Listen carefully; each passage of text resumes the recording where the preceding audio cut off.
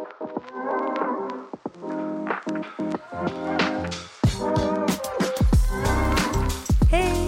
Hello, my name is Selena. and my name's Theoni, and you are listening to Piping Hot. Welcome back to another episode of Piping Hot, gentle listeners. I think it's safe to say that today's episode topic is like the most anticipated topic that we've talked about. Oh, 100%. Selena and I have been hard at work, you guys. We literally binged Bridgerton so fast. I literally finished the finale today, and I cannot fully function anymore. Like it was, so good. Theoni, what are you drinking today? I am drinking. I have to give a shout out to Antonia. She sent me the nicest little gift. I already showed you, but I just have to tell everyone. So she got me positive energy and stress relief yogi tea because Selena talked about having that. So now we can match. And then she also made a mug with my godson on it that says spill the tea. Like, what the heck? It's literally the cutest thing ever. Yeah. So I am drinking the stress relief one because I have been very stressed lately, and I took a sip of it and I automatically forgot about everything I had to do. So Wow, that's great that it went through your system and you're all good. I'm fully lying about that, but it does taste really good. Yeah. You're just thinking yourself into it. You're like, the stress is going away. Exactly. Total placebo. Yeah. But I love it. What are you drinking? I am drinking the peppermint tea that you got me at Christmas. I don't know. I was just feeling for something familiar. Nice. Nothing too crazy. So peppermint it is for today. How was your week? How are you doing? Any big updates? No, I'm doing good. I feel, I don't know. It's the first time in a really long time that I feel really good.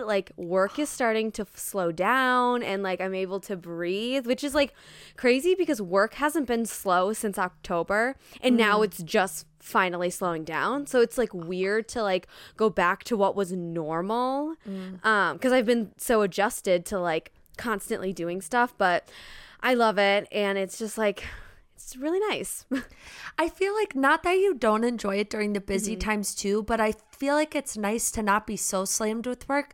So you can have the slower times and be wow, I actually love what I do and I'm really enjoying it. And I'm glad things are going so well. It's nice for a change to just be take a step back. Yeah. And you're wow, things are actually going well. Yes. Okay, wait. There is one thing too that I need to tell you. Because I don't think I told you this. I told my sisters, but I did not tell you this. What happened? So I have my wedding veil hanging up in my bedroom because it's still a little wrinkled and I just want it. I want it to hang so it doesn't get wrinkled, obviously. Yeah. But it's so long that from where I was hanging it, it was on the floor. A little bit of it was on the floor. Yeah. And you know that I have a robot vacuum. Her name is Martha. We have Martha go vacuum during dinner. And she'll go to the rooms and stuff. And I thought my veil was fine. No. Literally until I, on a random freaking day, I was I just want to go look at my wedding veil again. I pick it up and I look at the end, the bottom of it, and some of it is ripped off. No. Selena, no. Yes, because freaking Martha vacuumed over it. And got caught up in it. And so a bunch of at the ends you could see it was torn out. So it was straight and then torn. It was really bad. Oh my gosh. Yeah. I am so sorry. Yeah. So did you have to get a new veil? Were you able to trim it? I would have fully had a meltdown probably. I did too. So I was planning on just trimming it. But then I looked at it and it's very clean, and so I was afraid if I cut it, I would ruin it, and it would look really weird in the pictures. But also, it's curved, like a U almost. Okay. So I was afraid that I would get that wrong too. So I was like, you know what, I should just buy a new one, and so I did. Okay. Oh, yeah. I am so sorry. Yeah. I cannot. When you fully go in just being like, I just want to look at it, yeah. And you're like, you've got to be freaking joking me right now. Like, I feel so bad. I know. It's okay. I got another one. It was just like an accident. And so now when the new one comes in, I'm going to find a very special place to hang it because I'm not resting Martha's not going to touch that one. Let me tell you. Yeah. Oh my God. Frickin' Martha. I know. Oh my gosh. How has your week been? Girl, my week's been okay. I feel like it's been a little bit chaotic. Like, so Thursday, I was fully planning on going to the library to get just like a bunch of stuff done because I have so many assignments coming up. Yeah. I ended up taking like a 3-hour nap. I did literally nothing. I said, oh, it's self-care. No, I needed to get myself out of bed. But guess what? I didn't. That was fine. Internship has just been crazy. And then this weekend, Friday night, I hung out with my friend Sam, and then we went out with some of my friend Katie's friends. And then Saturday, I had work early, 7 a.m. after going out. Loved that. And I said, oh, let's do that again Saturday. So then last night, I went out for a couple friends' birthdays, and we got one of those karaoke rooms. So we like rented it out. And karaoke, I'm like, let's go. So I sang so many things. My voice is totally shot. And then I worked again this morning at 7 a.m.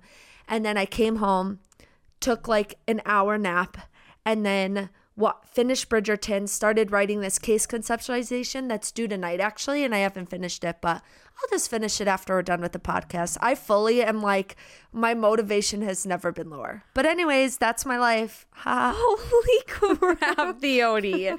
You've had a packed freaking week. Yes, ma'am. Holy crap. Okay, wait. Yeah. How did you like the karaoke room?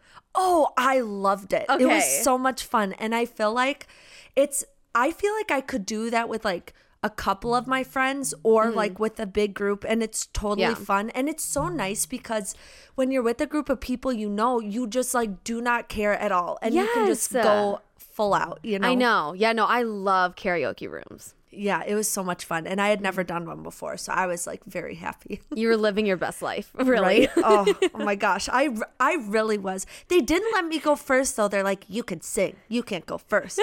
I was like, yeah. But when I've had a few drinks in me, it's not like I sound good. Yeah. Oh my gosh. I have to send you this video. I recorded it of my friend and I, and we sang Living on a Prayer, and wow. Amazing. I fully thought I was hitting all the notes, and I really...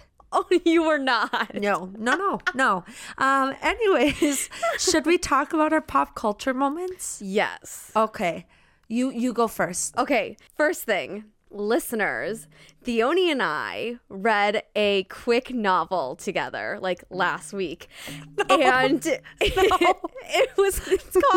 it's called Ice Planet Barbarians by Ruby Dixon, and you may have heard of it because it took Book Talk by storm. And so I was like, oh my God, I will get Theoni to read it with me. Mind you, I have never read it, and I only heard from Book Talk. I think the biggest lesson I've learned is that I should never listen to Book Talk again because they have really bad takes. I hated that book. Like, none of it made sense. No. I could do an entire hour-long rant on how horrible it was. Like, she's like, you know what? I don't care if my friends are dying.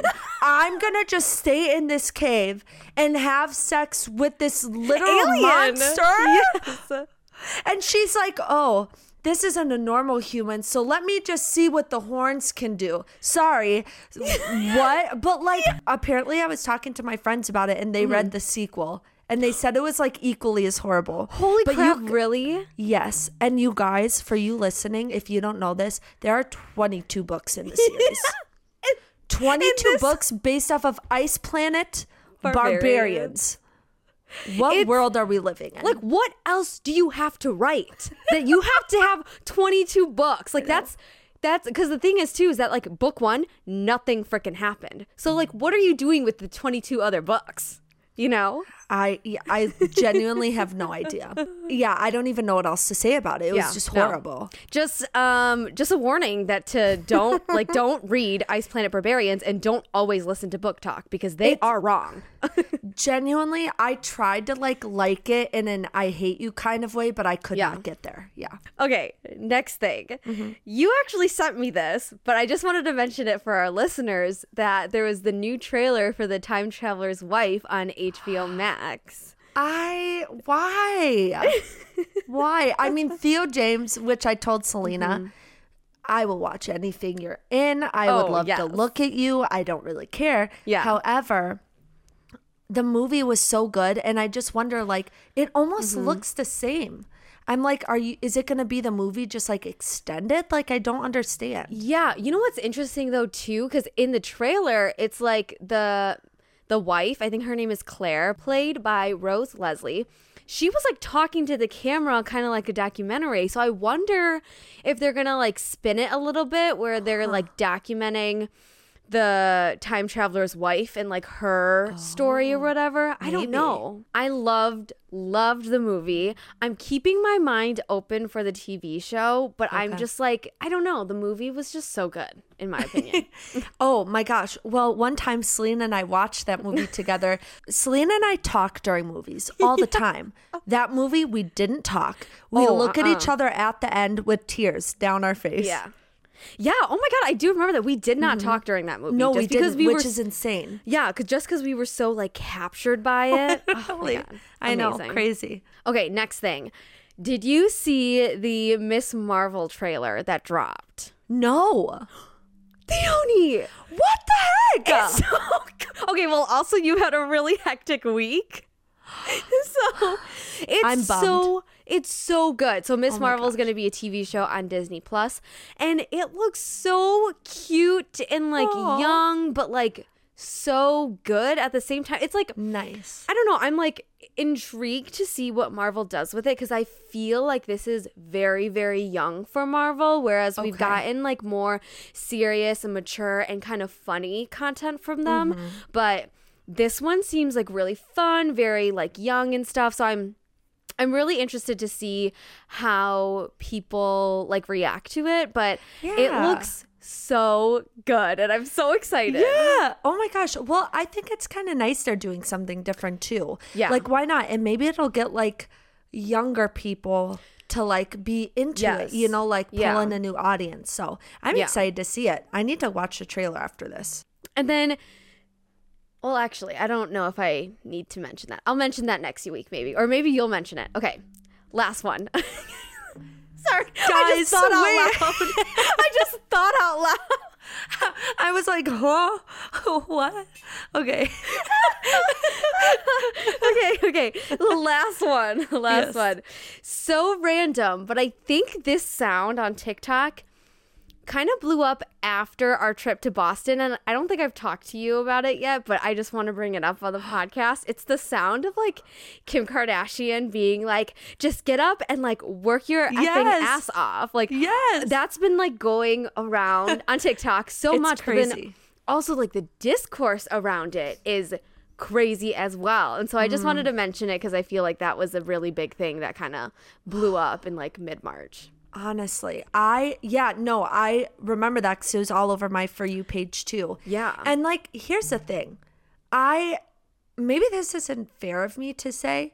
I think there is some degree of validity to what she said. Yeah. And I think they fully used to just live off of like the fame and like their life. Now I feel like they're actually like really good business people, and I don't think people can discredit that. But also I feel like it was completely disregarding so many like factors that people deal with, and like I don't know, it's not just as easy as getting up and working. Oh like, no, not at all. Because people still work so hard and like can get nothing for it. Exactly. So that really made me mad. I get the back and forth about it is what I'm fully saying. Oh yeah, I 100% agree as well. I just like the connections too. Like if you look at Kris Jenner, literally just her and her connections, like that opens like a million doors. Literally. And then if you go down to like Kim K, that opens another million doors. You know, It's just like, it's just unfortunately like the people that you know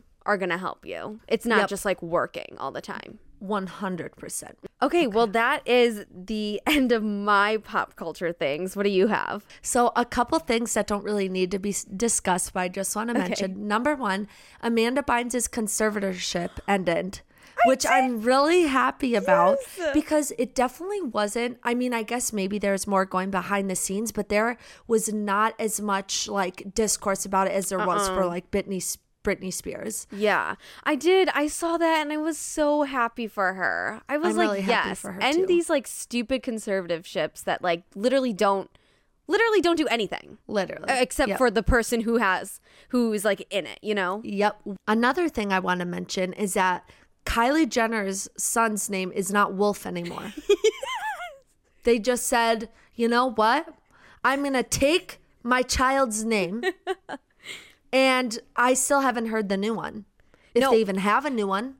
I don't think they announced it yet, but I also saw that. And I was just like, that's so weird. Like oops, nope, never mind. I changed my mind. Like, okay. I heard some people saying like, better to change it now if you like don't feel like it fits. But like, I mean, this is going to sound very judgmental because it is. But like, you named your kid Wolf. So yeah, let's maybe think about how that could have been a good decision. The baby's not a dog. Like you can't just rename it after it like goes from its foster home to like its actual forever home. You know, like I'm just like, this is so weird. Anyways. Okay. If you guys are as big of a Joshua Bassett fan as we are, you need to go read his People story and even their TikTok has been like posting a ton of videos of him and like People's TikTok, and he's just amazing and I just love him. The one thing that like I said that I was gonna skip was the Joshua Bassett article. Really? Because I haven't read it yet, so I was like, oh, maybe I should mention it, like whatever. You have to read it. I mean, to be honest, I feel like a good chunk of it is stuff we already knew from that one podcast we listened to that we mentioned in our Joshua Bassett episode. But like, it's still him and you should still read it. Yeah, no, I definitely will. And then another thing is that Kanye was pulled from the Grammys. He's not able to perform at the Grammys anymore. I did see that. Mm-hmm. A part of me thinks that's like great. You know, I'm really happy that the Grammys said that. But another part of me is like, okay, well, like, does that just feed more fuel to the fire? Like, I know. You know, I'm like intrigued to be like, okay, well, what is he going to do with this? Because I feel like he's on the opposite side of the spectrums where he can be totally okay with it, weird, like, you know, like weirdly okay with it, but then on the other side he can be like incredibly angry, you know. Well, I also think about this from like the mental health perspective. I'm like, okay, to some degree people need to learn how to have consequences for their actions. From our perspective as people who aren't obviously living his life, it doesn't seem like he's gotten a lot of consequences for like his actions. But on the other side of it, I'm like, how much is that going to do?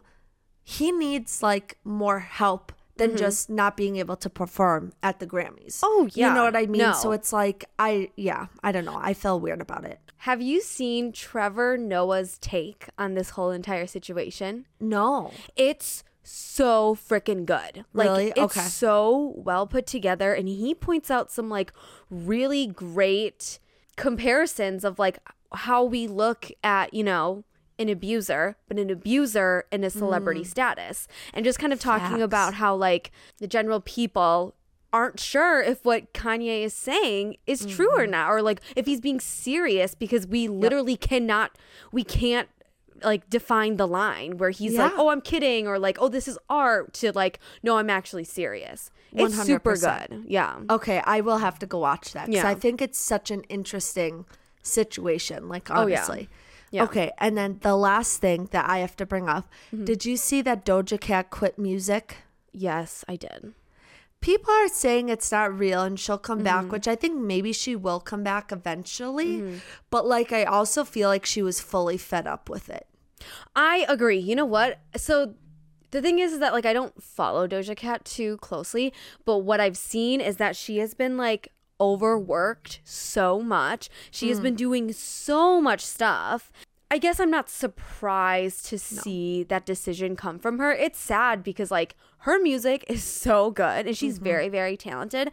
I like definitely understand.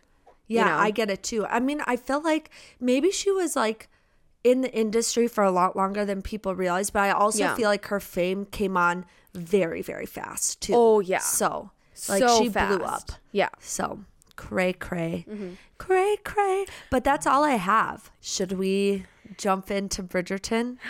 Let's do it. I can't. I'm so excited. I'm literally so excited. I like typed my synopsises, whatever. I typed them as I was watching. So I haven't read them since I watched the episodes. So they fully could make no sense. Okay. We'll see. Well, you know me and my track record of synopsis. I suck at them. So I just pulled mine from Wikipedia. Selena. Remember that time you read me a synopsis and I was like, Selena, you are brilliant. You need to do this for a living. And you're like, I got it from IMDb. I was like, Kate. I was like, plagiarism. Yeah, literally. Literally. Oh my gosh. All right. So Selena and I are just going to go back and forth with the episodes and we're just going to fully react and dive into everything that was Bridgerton season 2. Also, if you haven't seen Bridgerton season 2, please know that at this point, there are going to be a lot of spoilers. So if you haven't seen it, go watch it and then come back. It's only 8 episodes. Trust me, you can binge it super fast. Me and Theoni did it. So yes. Yes. Spoilers alert. Yes. Okay. Here's my synopsis for episode 1. Okay. I can't even talk. Okay. In episode 1, we see Anthony. Is it okay? Hold on. Is it Anthony or Antony? Okay. I was gonna ask you this. I have no idea. So I think in the show they say Anthony because of their accent, but like obviously on paper it's spelled like Anthony. So Anthony. I guess I was gonna say Antony because that's how they say it in the show. Okay, I'll say Anthony too then. Okay. But here's the thing. Yeah. Ever since I stopped it today, I have been speaking in a British accent. I don't know what it is. Yes, I have because I'm freaking weird. I've literally just been talking and like I feel like I sound really good, but I fully don't. Yeah. But I don't know. I just, wow. I love this it. show has like infiltrated my brain. Okay. Yeah. In episode 1, we see Anthony having to take on the responsibility as head of the house. He is very practical and has a specific list of what he wants in a wife. It also becomes known that Eloise is to be part of the court this year, which she clearly does not want to be. We also get introduced to Kate and her family, who are working with Miss Danbury for training. Kate and Anthony meet on their horse, and there is major flirting right away. The Featheringtons also find themselves in need of husbands and dowries as their fortune starts to run out. Crazy. Okay, I just have to say your like synopsis and summaries are literally the best ever. I love them so much. Thank you so much. Okay, and this is just like a general note for like throughout the season, but the episode 1 starts out with a Daphne coming home, and I like love how they incorporated Daphne throughout the season. Like she wasn't the main character, but she still had like a very important role, I feel like. Okay, which we'll talk more about. But. Yes, I have thoughts about it, but I'll save it for the later episodes. But I am happy that we did get to see Daphne, and then we also got to see her like a little baby, like so cute. Like I love that because, again, I think like I hold season 1 so near and dear because it was so freaking good. But yeah, I will talk about Daphne later. I think season 2 matched season 1 easily. Like really? It almost could have been better. Like, I don't know. Hot take, but I thought it was like fantastic. Oh, okay. I think I'm the opposite. I think I still really like season 1 because of the Duke of Hastings. Freaking love that guy. Literally in love. Will do anything for him. Okay? But I will say what I liked the most of season 2 compared to season 1 is the chemistry between Anthony and Kate. That was top tier. Holy crap. Okay, I'm not going to say anything more right now because we have to go episode by episode. And oh my gosh, I'm literally shaking because now I'm thinking, I know, because now I'm literally thinking about these. Okay. Anyways, I grew to love Eloise so much this season. Like when she came out right away with the feathers on her head, I was like cracking up. Just her expression and her distaste for like the whole thing. I love it so much. Yeah, I think like I really, really liked Eloise in season 1. Season 2 just like proved that like I loved her even more, you know? Like I just 100%. She was fantastic. We also kind of get a glimpse at the beginning of the episode about what the queen wants for the season and like how she is like very, very set on finding out who Lady Whistledown is. And so like she's like, I know it's somewhere who's higher up, blah, blah, blah. I also think it's interesting that Lady Whistledown completely disappears during the year and only comes out for the season. The season. Yeah. I guess like I understand that though, because like the season is so important, so I feel like there's so much stuff happening then. So I'm not too surprised. But also, don't like people leave London after the season? They like go to their own estates. So I guess another thing too is that like no one's really in London other times outside of the season. So I thought Anthony's list of what he wants out of a suitor was like, are you kidding me? Like he literally said he wants someone who looks like they have childbearing hips. Like what are you saying? He said suitable hips for childbearing and half a brain. My comment says, sir, the bar is on the effing ground. Like, I was like, are you kidding me right now? Like, I was just trying to think back to season 1 during episode 1 of season 2. I was thinking, I was like, was Anthony really like this big of a dick? But maybe he was, because I was so focused on the Duke of Hastings that I kind of didn't focus on Anthony. And so like this season, I was like, wow, he is such a douche. Like, oh my gosh. No, he totally is. I also love how we got so much more of a focus on Penelope throughout the season. And I really like how at the beginning of this episode, they kind of showed us how Penelope gets her information. You know what I mean? And like, I really like figuring that out, because I always wondered, I'm like, okay, well, how much can you really hear? But the way that she like will pick little things up and remember them and piece them together is like really interesting to me. And I loved that they like played on the theme of like, oh, she's like a wallflower. Like she's just like standing next to the wall during like all these balls and kind of like playing it off like because she's technically not looking for a husband in this season, but she still has an excuse to go to the balls. So it's like perfect for her to just like listen. Exactly. I don't remember what this quote, maybe you'll remember, but I wrote this quote down. Okay. He said,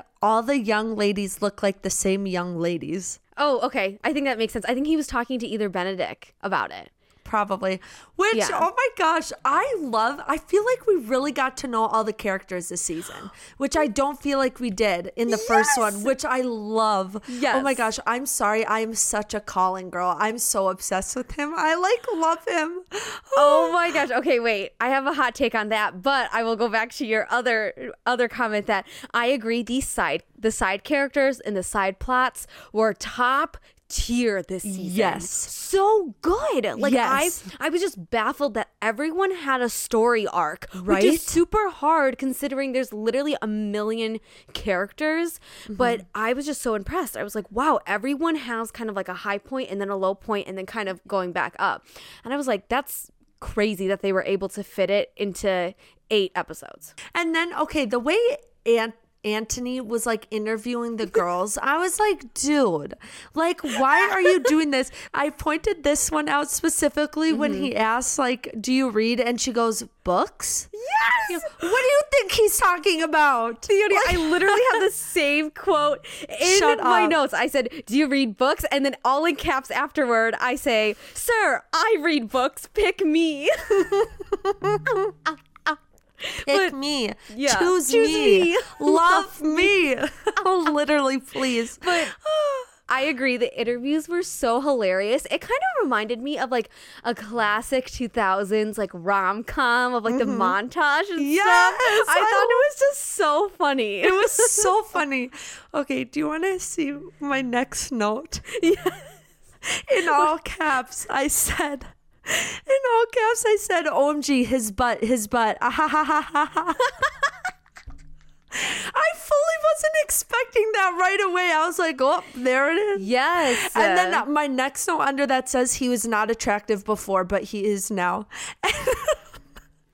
Like compared to like season 1. Yes, and it's because they got rid of those stupid muffin chops or whatever they call them. Ugh, I agree. That made a huge difference. And then my next note says, "Who's on the horse? It's his girl. Oh, he likes her jumping over that bush. Why is their look to each other so good? Like this is my stream of consciousness. Like I just felt like I don't know how someone can look at someone like that, but the way they look at each other, I'm like." It held like a million words. Literally. Like, it's just like, it was so intense. I really did like their like meet cute because I loved it that it was a competition. Yes, because it fits them so well. Yeah, it sets the tone to their relationship so well that it's a freaking competition. Also, so random. The fog when they're like writing, it very much reminds me of Pride and Prejudice. If you've never seen it. I know it's a tragedy. You would freaking love it, Theoni. Oh my gosh. I need to watch it. If you love Bridgerton, you would love Pride and Prejudice. Well, Bridgerton's like the first historical something I feel like I've liked. So, okay. Besides Rain. Oh yeah, obviously. Yes. Of course, yeah. I love that she does not introduce herself right away. And she's like, I can't introduce myself when I have a victory lap to do. And then she rides off on her horse. I was like, oh, interesting. I fell in love with Kate right away. Like she's proper, but she's adventurous and she's really balanced. And I love her character. So I was a little iffy on her for the first episode, but then when the second episode rolled around, I was like, okay, I'm on board. I got you. Yeah. See, I was on board right away. I also think she's like maybe the prettiest human I've ever seen in my entire life. Gorgeous. Both of them, Edwina and her. Yes. So gorgeous. Holy crap. You know who's the real star of the show? Who? Newton. The Courtney. Yes! I love him so much. I was like, yes, of course a corgi is in Bridgerton. And like when she's like, he's a good judge of character. Like he does so yes. And then the fact that she's 26 and they were calling her an old hag. I was like, okay, well, thank you for that. Are you kidding me? I mean, it makes sense for the time period, I guess, but... Remind me again, Anthony is like 29, right? Or is he 30? I thought he was 29. I think he's supposed to be 30. Could be wrong. Okay, I don't know. But yeah, you know what? When they said her age, I was so confused because they said 6 and 20. And I was like, you mean 26? Yeah. I was like, why are you saying it like that? Yeah. I knew from the very first episode that by the end of the season, Eloise was going to figure out who Lady Whistledown was. Because she was like on that right away. I mean, like, how could she not? And I really like how Eloise was on Penelope's side right away and like was inspiring her to add more to what Lady Whistledown was saying besides just reporting gossip. So I really like that. But it's just crazy how that comes up later, you know? To be honest, I thought Eloise had dropped it from season 1. Oh. So I was surprised when she kind of hopped back on the train and I was like, okay, like, I guess, I don't know. I feel like that's very like Eloise of her to like dive back in, you know? Totally. I figured that if she was diving in a second time, she would figure it out this season. Yeah. Okay. And then I said, not Material Girl 1800s edition. Yes. The soundtrack for Bridgerton season 2, amazing. Oh my gosh. Like at the end, when they started playing Wrecking Ball, I was like, I'm going to freaking die. No, it was so good. So good. Yeah. Anthony is so funny. Like when he called everyone sparse crop, I was like, why are you being so rude to everybody? During like one of the first balls when Anthony and Kate make eye contact and he totally cannot focus at all. And I feel like that happens so many times. I know. And I wrote, I don't know what this was referring to, but it said he, and this was outside of the ball when he's talking with the dudes and Kate hears him and I was like, holy crap. And then she kicked the ball and he heard her and oh my gosh, that was like, I was dying. I was so happy that she chewed him out. Like, cause she was like, oh, that's all you want in like a wife or whatever. Like, that's great. You'll never ever get close to me or my sister. And I was like, you know what? You go, Kate, because Anthony has been a dick this entire episode. Yes. Oh my gosh.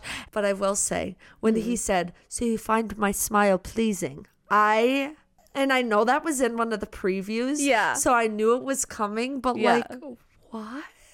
And then I said, oh, he likes being put in his place. Ha ha ha ha ha. Because he does. He does. Yeah.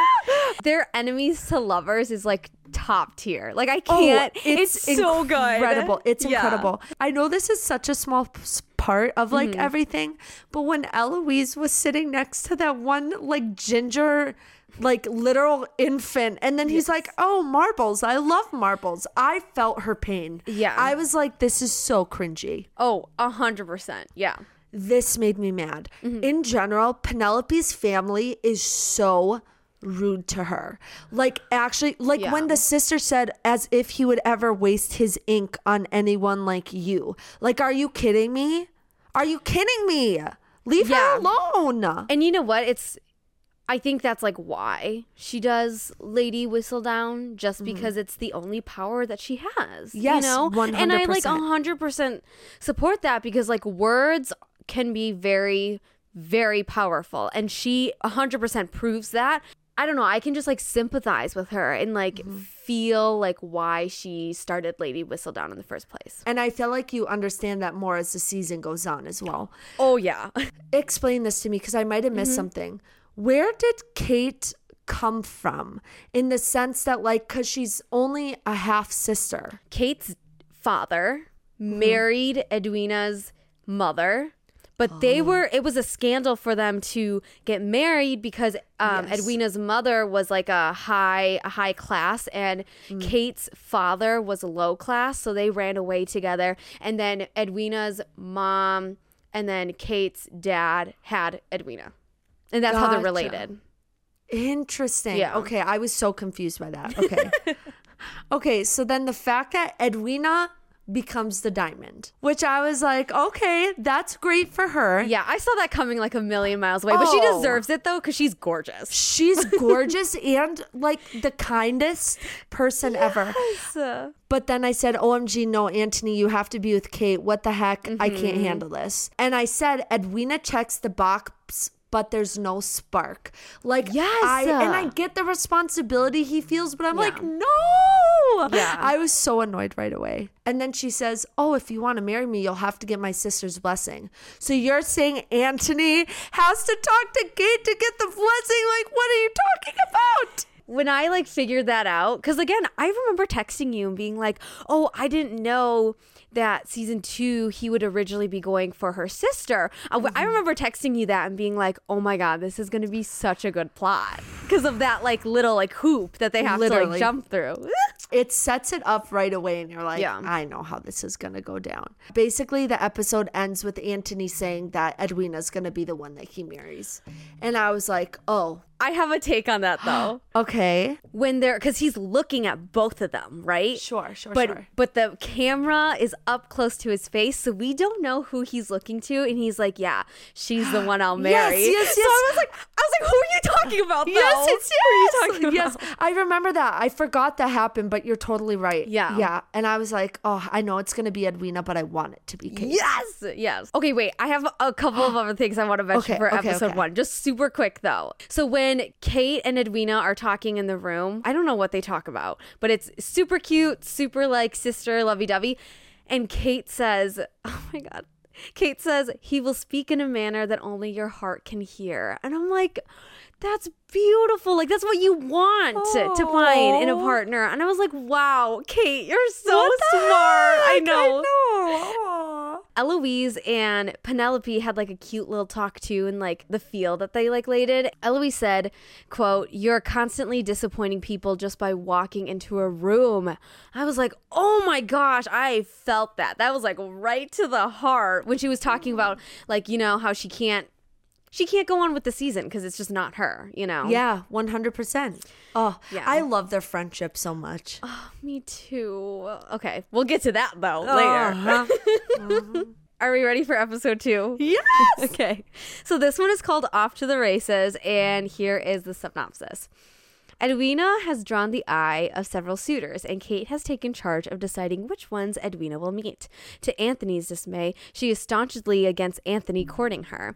Colin returns from his travels, while Eloise becomes intrigued with finding out Lady Whistledown's identity once again.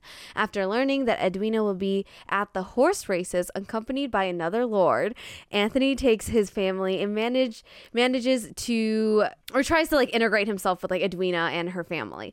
Queen Charlotte plans to use Edwina to unmask Lady Whistledown and invites the Sharmas to the palace.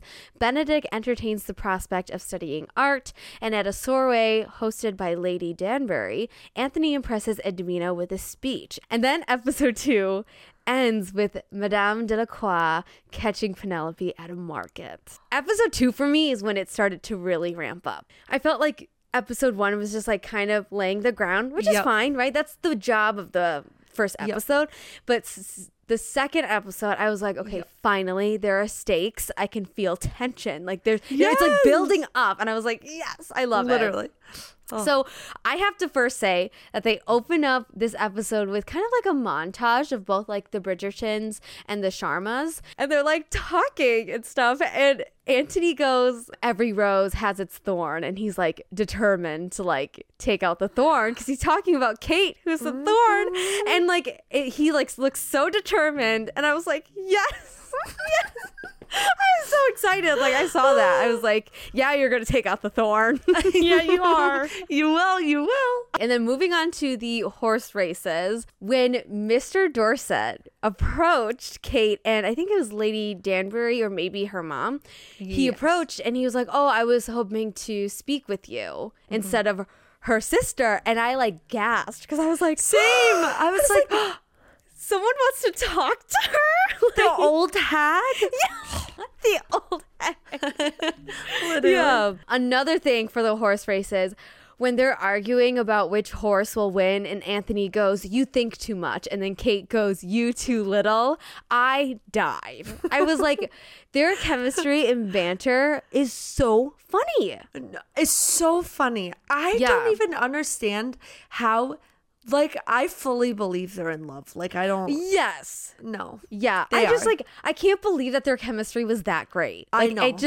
It blew my mind. Honestly. I think this is the first time that we meet Theo at the print shop. Oh, and yeah. I immediately fell in love. Same. I was like, he's cute, he's smart, he's everything that Eloise wants, and I'm like, oh my god, she deserves everything, you know. And I felt just a little something right away, and I was like, oh my gosh, because we've never seen Eloise even give anyone the time of day or thought. So I was like, oh, I love that. So I think this is after the horse race, and at one point, you know, Anthony is still trying to like woo Edwina, and he brings Edwina a horse, but then he gets like a bunch of stuff wrong, and you can tell she's talking about the book. Yes, you can tell that Edwina is like, oh, thanks for the horse, like it's really weird. And then Kate is so smug, being like, yeah, it's from a book, you would have known if you talked to her and you listened to her. And I was like, yes, Kate, that's it. Okay, I felt like she was being so harsh though. I was like, he got a freaking horse, like he's trying, and you're just crapping on him. Like, I don't know. Okay, yes, but no, because I think I definitely understand where Kate is coming from. Like she really wants to protect her sister, and it's like very clear that like Anthony doesn't listen to her and like what she wants. Sure. And like she knows that Edwina won't be satisfied with Anthony. Sure. So I'm like, a part of me is like, okay, no, that makes sense. That makes sense that, you know, she was talking about a horse from a book. And you said you wanted someone who read, you know? The second episode kind of ends with like this poetry reading that Lady Danbury puts on for Edwina. All the suitors. Yeah, for Edwina to meet all these suitors and all these guys, right? I don't know about you, but I was like so annoyed with Anthony at this point. One, he took Benedict's poem, which is gorgeous, by the way, but he took it trying to like act like it was his own, and then he's like trying so hard to be someone that he's not, that like I kind of just felt like very embarrassed for him.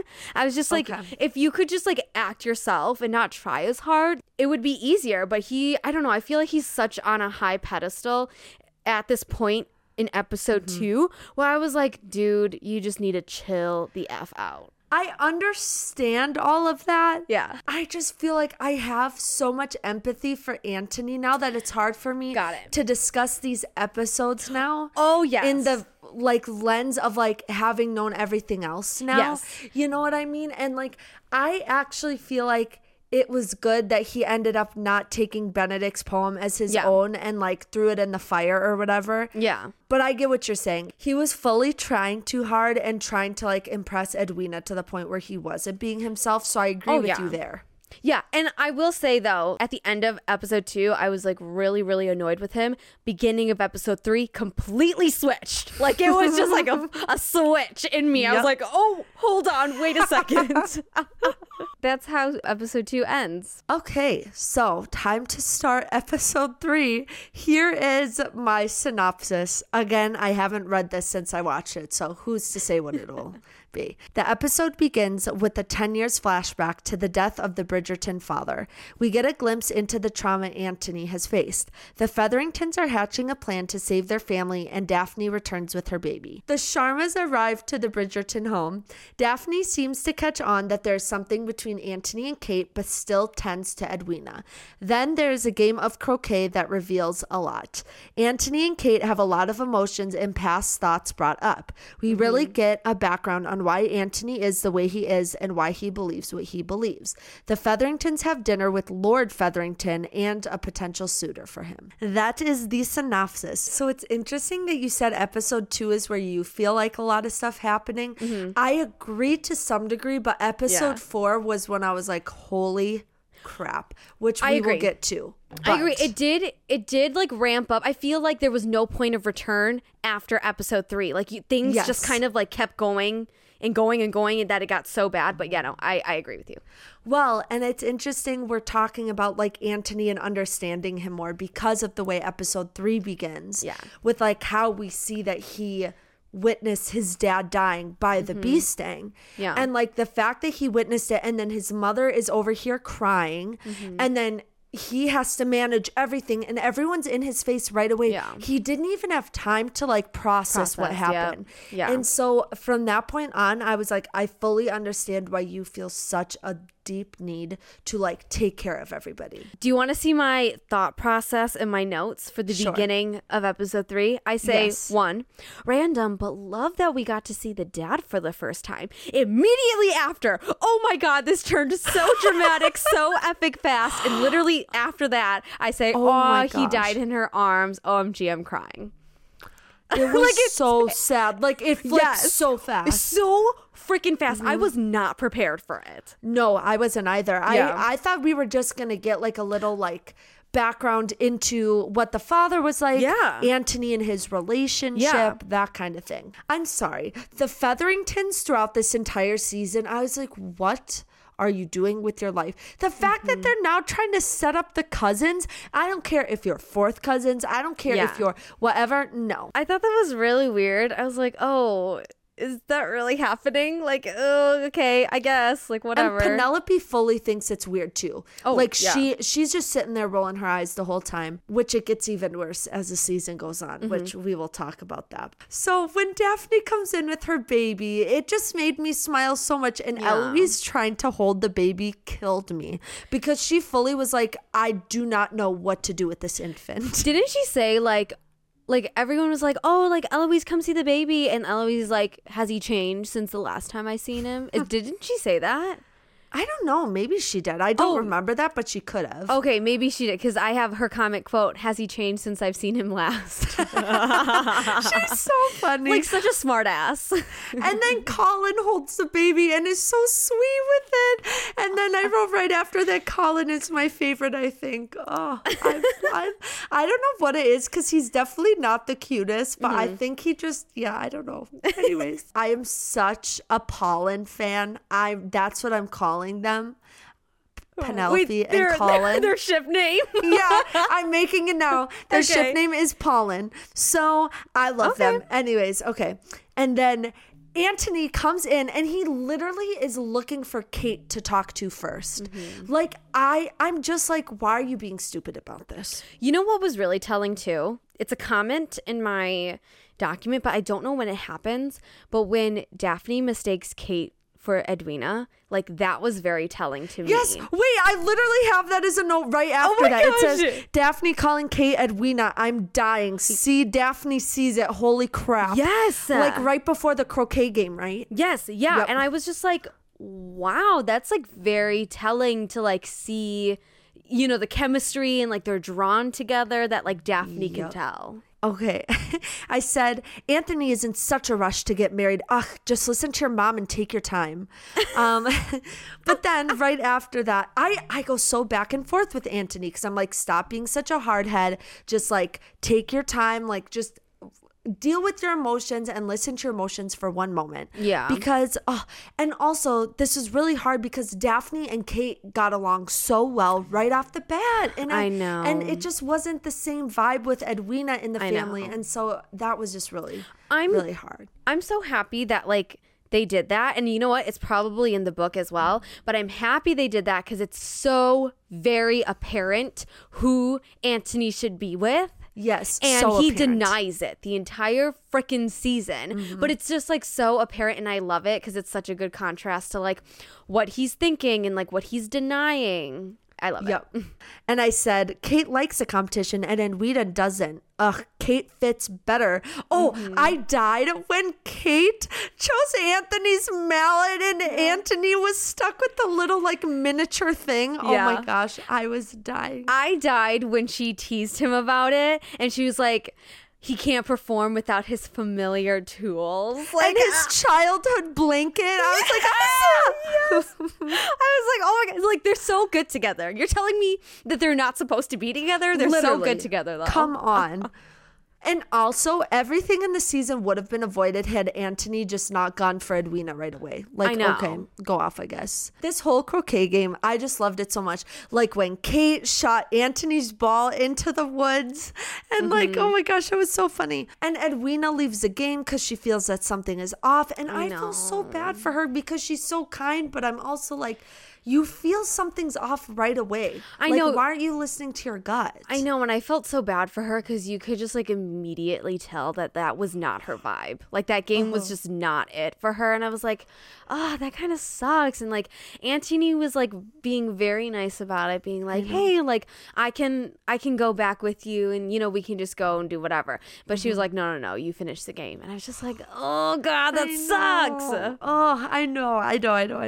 So then the part where they're in the mud. Let me just read you my stream of consciousness quick. Okay. I said, OMG, are they going to smooch in the woods? Not the balls in the same spot. Anthony watching her in the mud just killed me. Her getting stuck in the mud. Ha ha ha ha ha. Ha ha ha. They fell in the mud together. I knew it. He he he. They flirty and laughing. And it was just like, oh my gosh. Mine's literally the same, Theoni. Yeah, so. literally.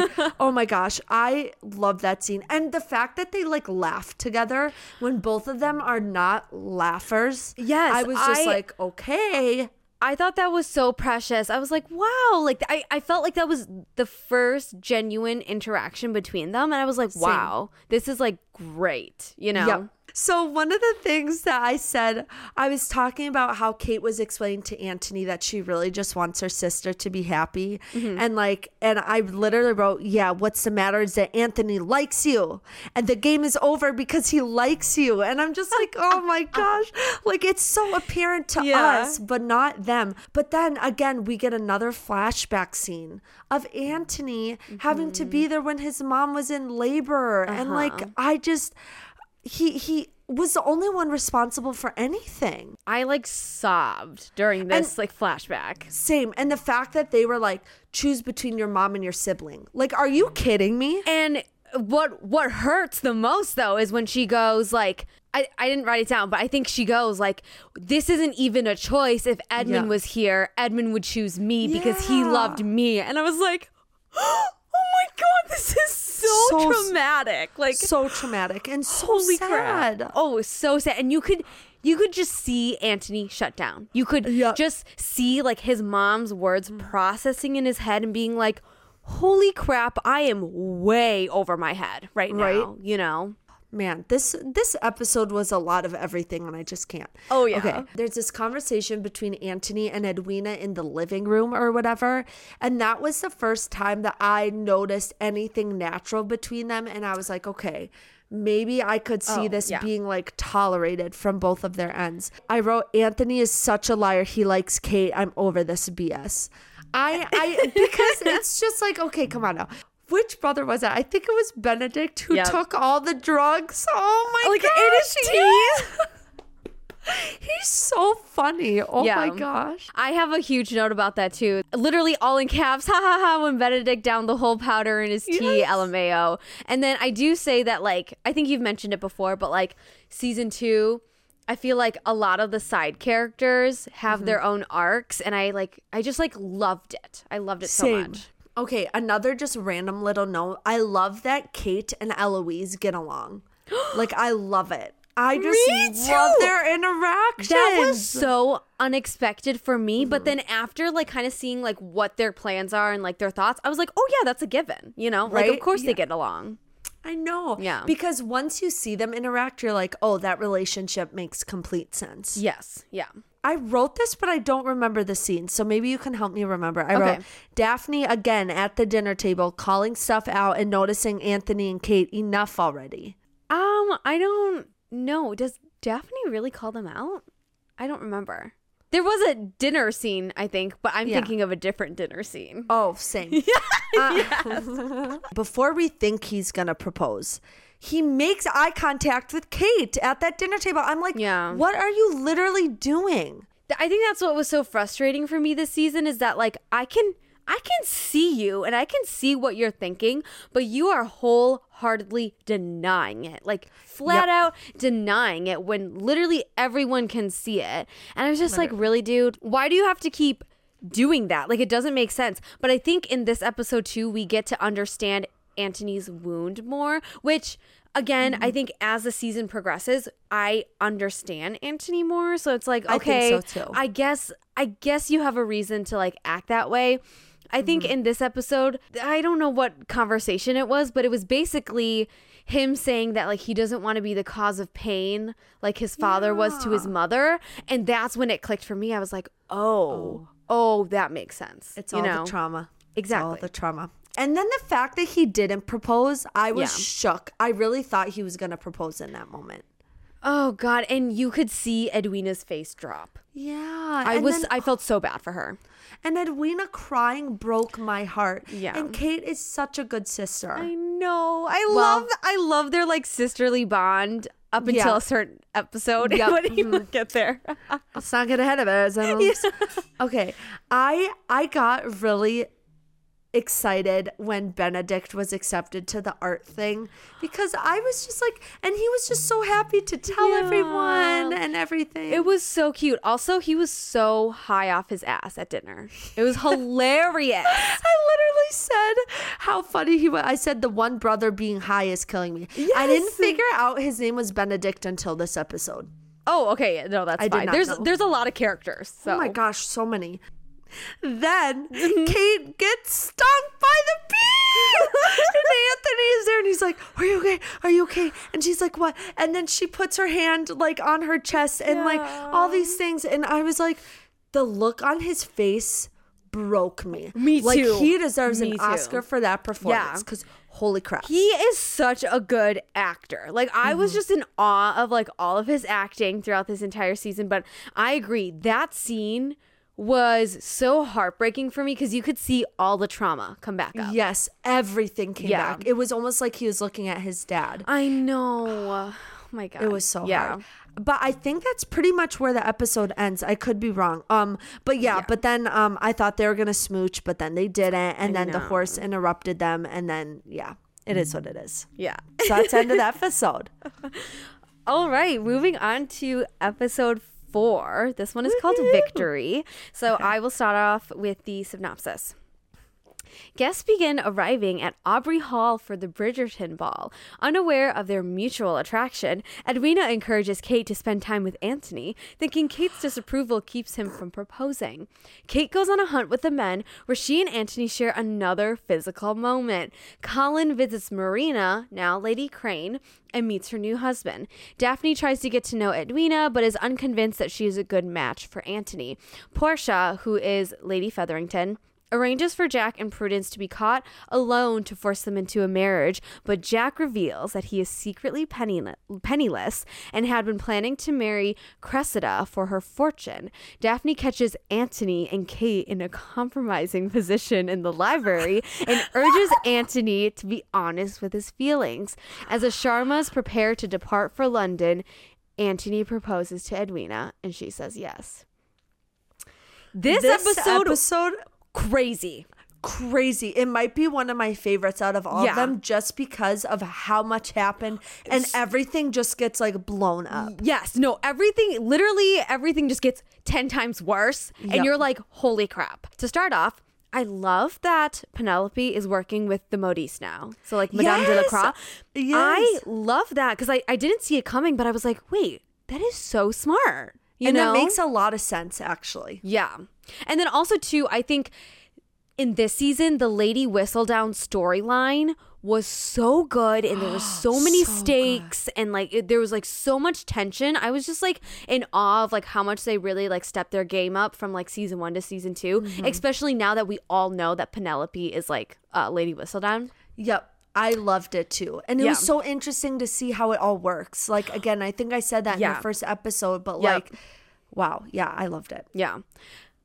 Okay, there's just like this random quote or like a note. I think it's when Kate and Edwina are like talking in the bedroom, and Kate says like, oh, I can see how he can engage someone. Me too, girl. I can see that too, because they're talking about Anthony or something. Like, I'm engaged. Like, me too. I'm like, I know. Moving on to the hunting scene. I think it was so funny when Edwina was like, oh yeah, like Kate is a great shot. And then Anthony goes, of course she is. Like, like, you know it too, Anthony. Literally, you know it. Oh my gosh. It's just like one thing after another. It's like he's trying so hard to not think about it. And then she does all these things that are just like the most attractive thing to him ever. Oh, 100%. He cannot handle himself. Yes. I love it.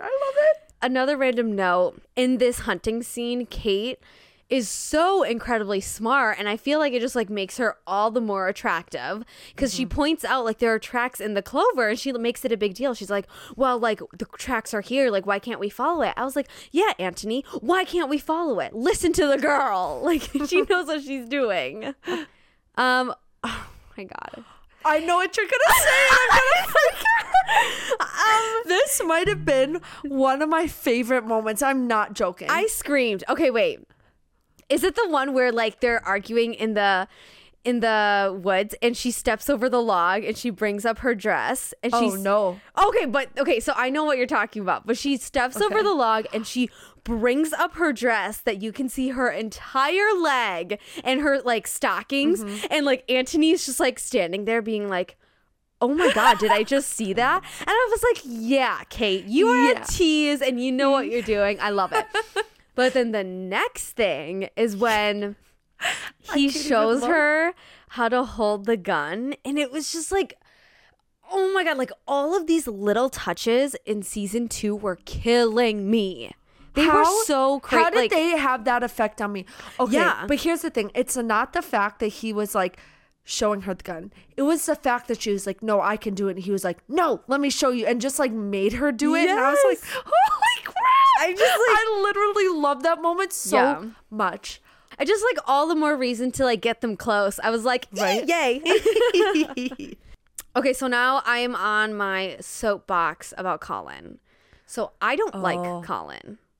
At the end of season 2, I have determined that I do not like him. I think he was just pissing me off Okay, well, here's the thing. Let's just give him a little time to mature. No, he should not be doing the things that he's doing with how young he is. Like, it's very clear that he doesn't know what he's doing, so he should just sit down. Like, don't do anything, dude, because it's very clear that you don't have the capability to take on this much responsibility. And I think that's what was frustrating to me. Okay. Sorry. I'm sorry. It just like fine. It kept building up throughout season 2, and by the last episode, I was like, "You're done. You're done." But here's the thing. Okay. I like him because I see the potential. Okay. I think if they keep doing the seasons, and whenever it comes time to be his season, I think we're gonna get such good character development in the future. Yeah. I think you're gonna end up liking him. Mark my words, Selena. Okay, I think so too, but right now I do not like him. I think he's very, very good to look at. But he had some good moments, which I'll talk about later. I'm not going to get ahead of myself, but he had good moments. Okay, but in my eyes, his good moments did not outweigh his bad ones. Okay, well, honestly, though, I will say in the last episode. Yes! But I know exactly what you're talking about. Okay, but we're not going to say that yet. Okay. Anyways, back to Colin. Yep. So I think he gets a pretty bad wake-up call when he goes visits Marina. Mm-hmm. I love that we did go back to visit Marina and like where she is. Yeah, but I also love that like she like mentioned Penelope, and I feel like Marina gave Colin that kick in the ass that he needed. Marina really did open his eyes, because I think when he went to go see Lady Crane, he was hoping for like something else, like is there like any something possibility? Yeah, like a hope. But I was just like, it was very, very abrupt for him, and I'm very happy that we did get to see that wake-up call for him, you know? Yeah, me too, because I think he takes Penelope for granted a lot. Oh, 100%. So much. And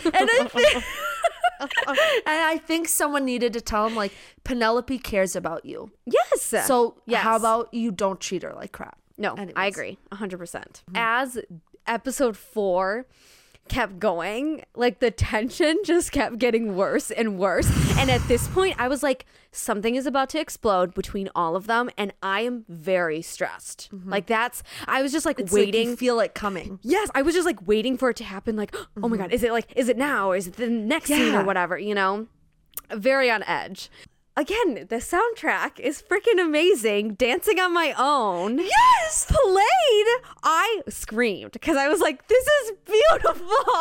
Oh my gosh. I literally need to go on Spotify and add it because I actually enjoy it. Me like, too. I really like it. And then I don't remember what this dance was specifically, but like, I do remember one part where there was like a hand on the heart that they had to do during the dance. And I was like, they did that on purpose, because in the last episode, it was like the whole thing with the bee too. I was like, they're just teasing us. They keep teasing us. They're teasing us. Rude. Also, just like a general question that I was kind of confused about in this season. How can Kate be alone with the Viscount when cousin Jack couldn't be alone with Prudence and like the orange tree thingy? Is it like the title? Because I'm trying to think of last season, because the Duke was alone with Daphne in a room, but like, why is it so scandalous that like cousin Jack and Prudence had to get married? You know? I genuinely don't know, because I was confused about that as well. Okay. I really don't understand. Is it maybe because like cousin Jack and Prudence were like in front of a crowd, maybe? Because like, you know, there were like a bunch of different like family households there. But yeah, no, I found that so weird too. I was like, what's the difference? Like, where's the line? But yeah, going into the like office / library where I'm sorry, I don't know what to do with myself. I'm trying to compose myself, but I literally can't. Holy freak. Yeah. Okay. So it's where I think Kate goes in first, and then no. Anthony goes in first, and then Kate follows him in. I don't know what they were arguing about. It doesn't matter, though, because what matters is what comes next. I don't remember the dialogue specifically, but it was basically like, I think it was him, Anthony, saying like, what do I do to you? Kind of like in a menacing tone, but also like I know what I do to you. I know like the looks that we share. I want like, you to tell me. Yeah. Yes. Also, when they were like leaning in and saying all of those things, like, I'm a gentleman and you're a lady and your heart is with my sister, I died because I think that's definitely a kink between them. Oh, like I know where my position is, but I want you so much that I'm like ready to compromise that. Oh yeah, they like the mystery of it, or like the forbiddenness of it. Yes. I also marked a time mark. So time mark like 44 minutes and 33 seconds. I had to pause because I was so angry that they always get interrupted with all of their stuff. It happened one more time earlier in this episode too. Every single time something was going to happen, interrupted. Even in episode 3, after the bee and they were leaning in, the horse like came through or whatever, and they like darted off their own. I was like, really? We need to be interrupted every single friggin' time. I know, it's so annoying. I will say though, this position that they were in was very, very compromising when Daphne walked in though, because they were like this close to kissing. I screamed out loud. Me too. I was like, shut up. Me too. Moving on to the conversation with Daphne and Anthony, I loved that Daphne brought up the whole garden thing with Simon in comparison to Anthony and Kate, because it's literally the same thing. And he was such an ass to her when it happened in season 1. And I was like, that's just karma, Anthony. That's just karma. It okay? is.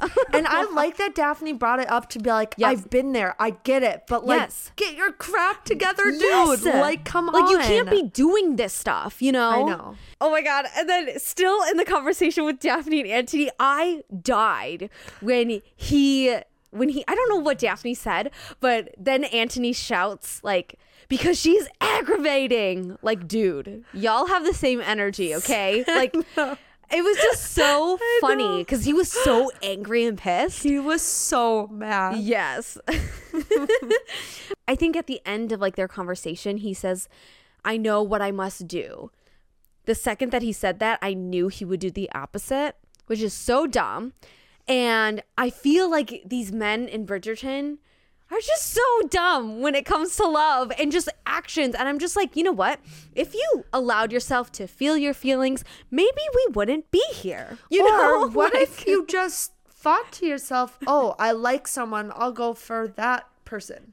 Yeah, literally. Yep. Anyways, another thing that I want to talk about as well. So at this point, we're 4 episodes in.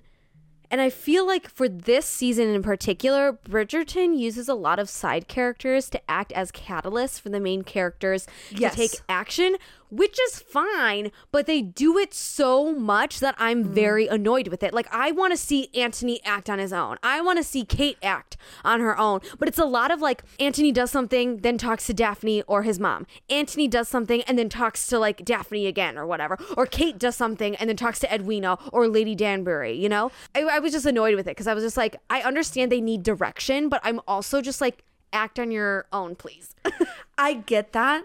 And I agree. It was a lot of that. Yeah. But I also think it makes sense for their characters because they're both so like by the book, do things responsibly for the family. Like they have to do everything right for everyone else. That now that there's something for themselves, they almost like don't know how to function with that. Okay, you know what I mean? So they don't know how to act on their own. You are so right. You're literally so right now that you put it that way. Also, I forgot to mention in episode 1, I had a note that I think Anthony is an Enneagram 1 and a Virgo. Like he cannot chill. Interesting. I think he's just so uptight. Are you saying you're uptight? Yeah. I'm not literally at all. I'm not a Virgo though, okay? Yeah. I don't know what a Virgo means. From what I've heard, like Virgos are very, very like organized and stuff. So I'm a rising Virgo. So I project off that like I'm very organized and put together. Whereas my like sun, my core, I think is like Scorpio. Interesting. Yeah. Okay, so gotcha. I think Anthony just needs to chill. Sure. Yeah. He for sure does. I also want to mention that like at this point too with the Featheringtons, so much has already gone wrong. Like literally they are just hanging by a thread. Holy crap. This could not get worse. But I will say that their storyline this season is top tier compared to season 1. So good. So freaking good. But that's what I mean. I feel like this is part of the reason why I like season 2 better. Because while I love season 1 so much and like the romance there between Daphne and the Duke, like I love that. But this season, we get the enemies to lovers in the best way, but we also get all of this side stuff. And I really feel like I was fully invested in all of the characters. Oh, yeah. Like, I had a better grasp at, like, them and their problems and their, like, desires and stuff. It just made the story and the characters, like, a lot more engaging. And I think it really sets up for, like, the next seasons that they release. Like, I think there's so much to go off of now. Oh, yeah. Yeah. There was a look that Lady Danbury gave to Kate when Edwina said that, like, Antony's feelings may be elsewhere. And I was like, oh, yeah, Lady Danbury 100% knows what's happening. Yeah. Everyone can see it. Exactly. Except Edwina, okay?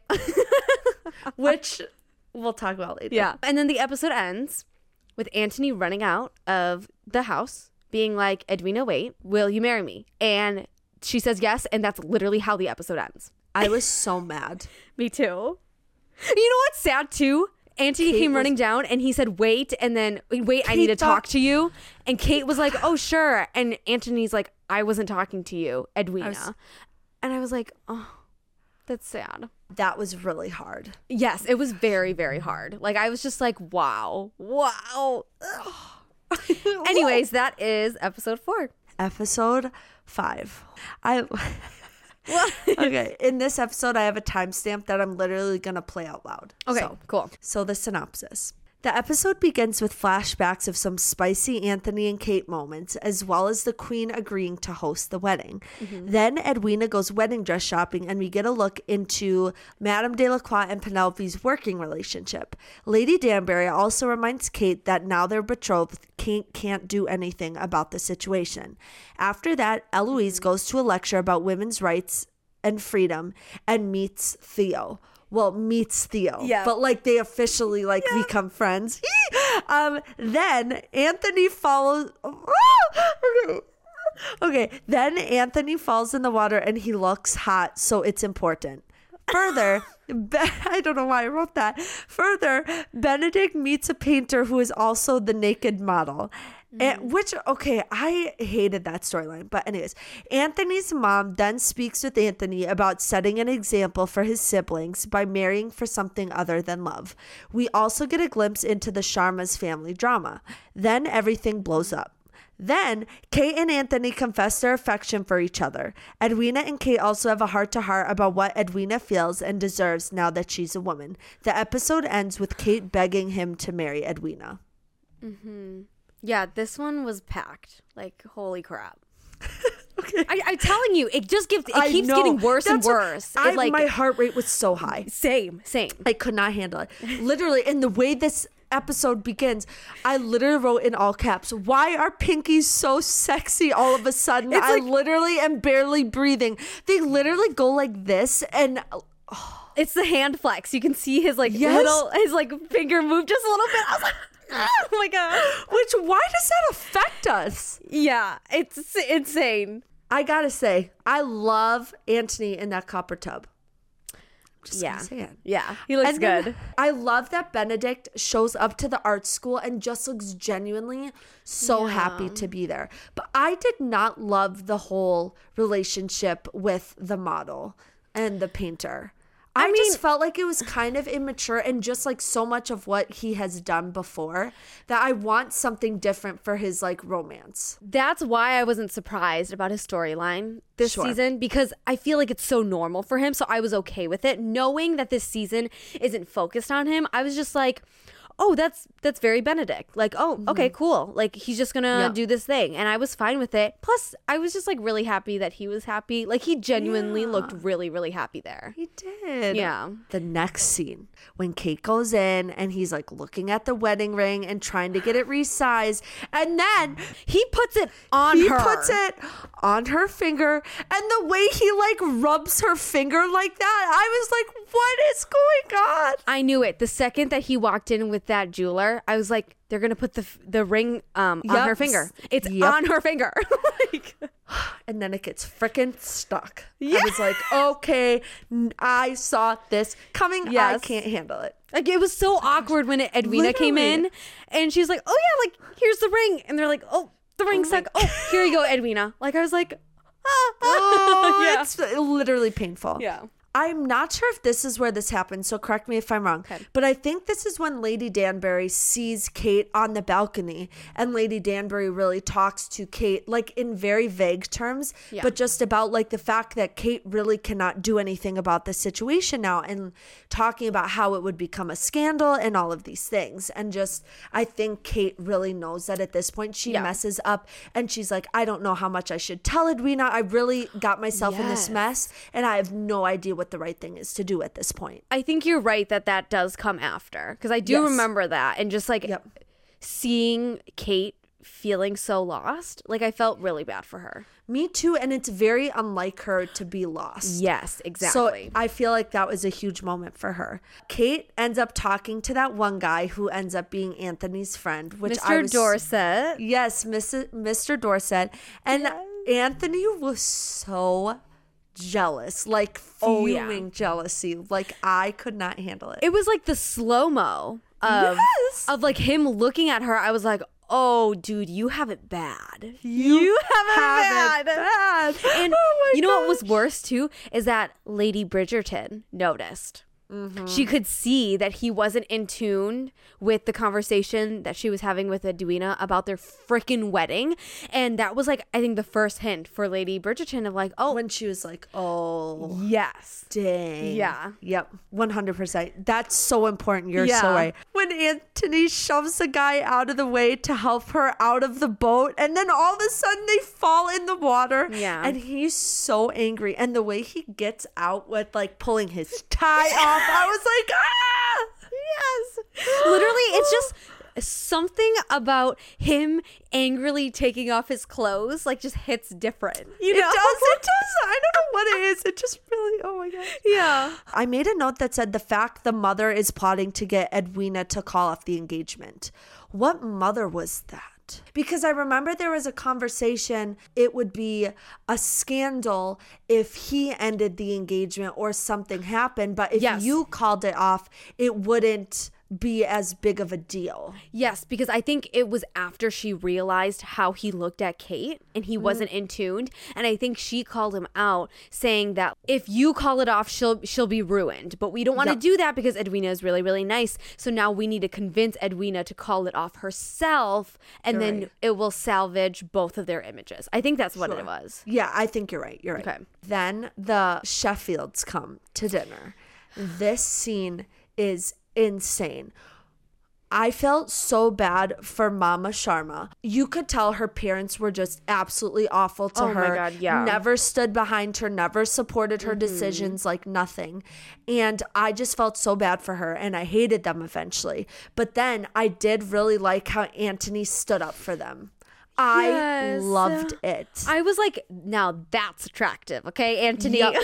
That's what we need to see from you, standing up for what's right. That's what makes you the Viscount. Anything else you've been doing doesn't, but this does make you the Viscount. Literally. Okay, I have a question though. Yes. Did Kate and Edwina's mom not know about the contingency about Edwina's marriage? Was it just Kate who knew? I think it was, and I had thought previous to that moment that the mom was in on it too. Me too. But I guess she was not. I know, which I was very surprised. I know, about. That's why her mom like storms out of the room really angry too, and I was like, wait, I thought you knew of the plan too, but I think it was just Kate. So I was kind of confused there. At this point, after everything blows up, Kate and Anthony find themselves together again. This part made me lose my mind. Me too. Lose my mind. Me too. The things that he says, oh. Okay, let's just listen to this, okay? Okay. Tell me if you can hear this. My every objection, might I add, and now you intend to cast her aside. Why? And do not talk to me of dowry, sir, for we both know you have no need of it. So tell me, what has she done? She has done nothing. It is you. You have made this match impossible. But I am leaving for India. And it is not far enough. Do you think that there is a corner of this earth that you could travel to far away enough to free me from this torment? I am a gentleman. My father raised me to act with honor, but that honor is hanging by a thread that grows more precarious with every moment I spend in your presence. You are the bane of my existence.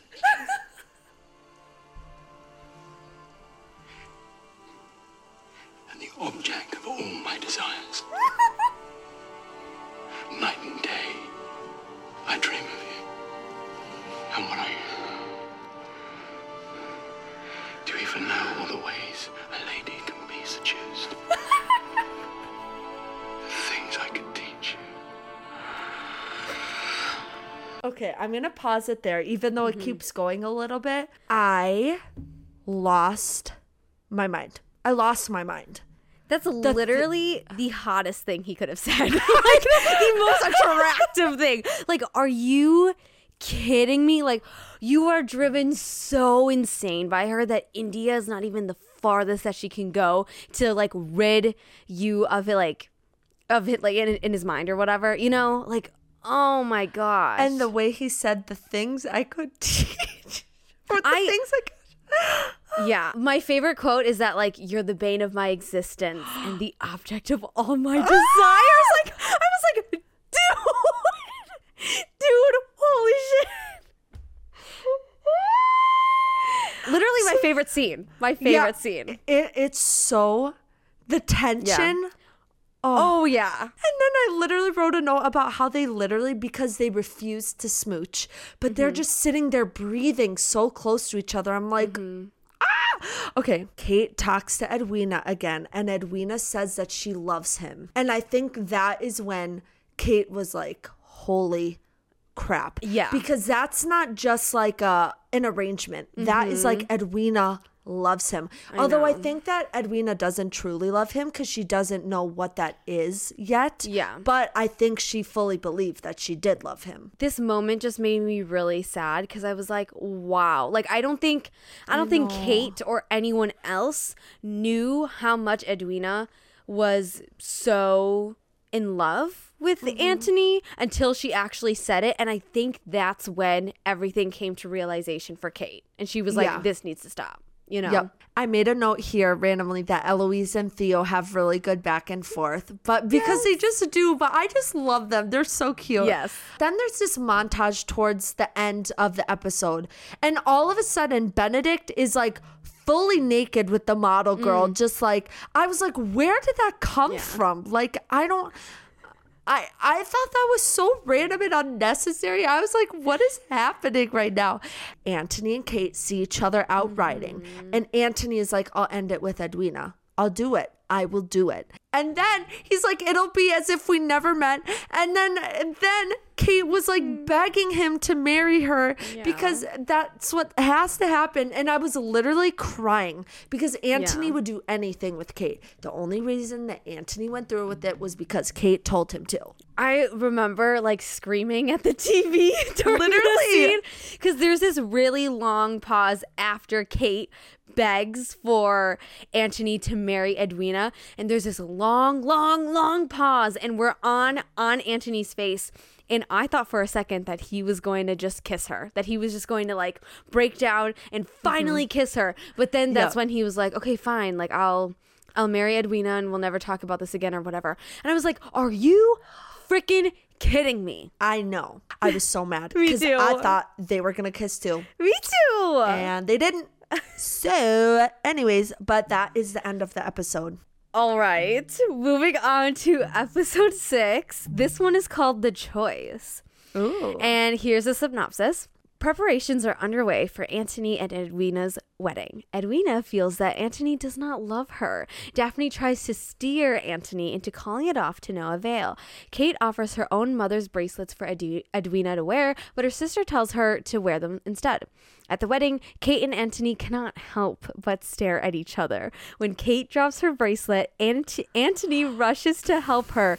Edwina realizes there's more to their relationship and runs away from the altar. A furious Queen Charlotte has the guests stay in the garden as Edwina composes herself. Kate tries to explain herself to Edwina, and Antony confirms he is intent on the marriage. Edwina eventually decides that she cannot marry him. Kate and Antony are left alone in the church and kiss. And then in the chaos, Lady Danbury and Violet reconcile. Violet is Lady Bridgerton. And then Jack makes potential business connections, and Eloise takes the opportunity to visit Theo again.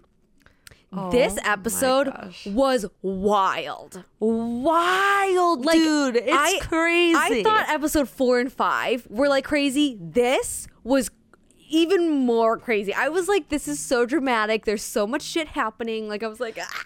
But this is what we mean by, like, it just gets more and more and more, and you don't know how much more can happen, but then all of a sudden. Yeah. I'm sad that Simon, aka Duke of Hastings, was not in season 2.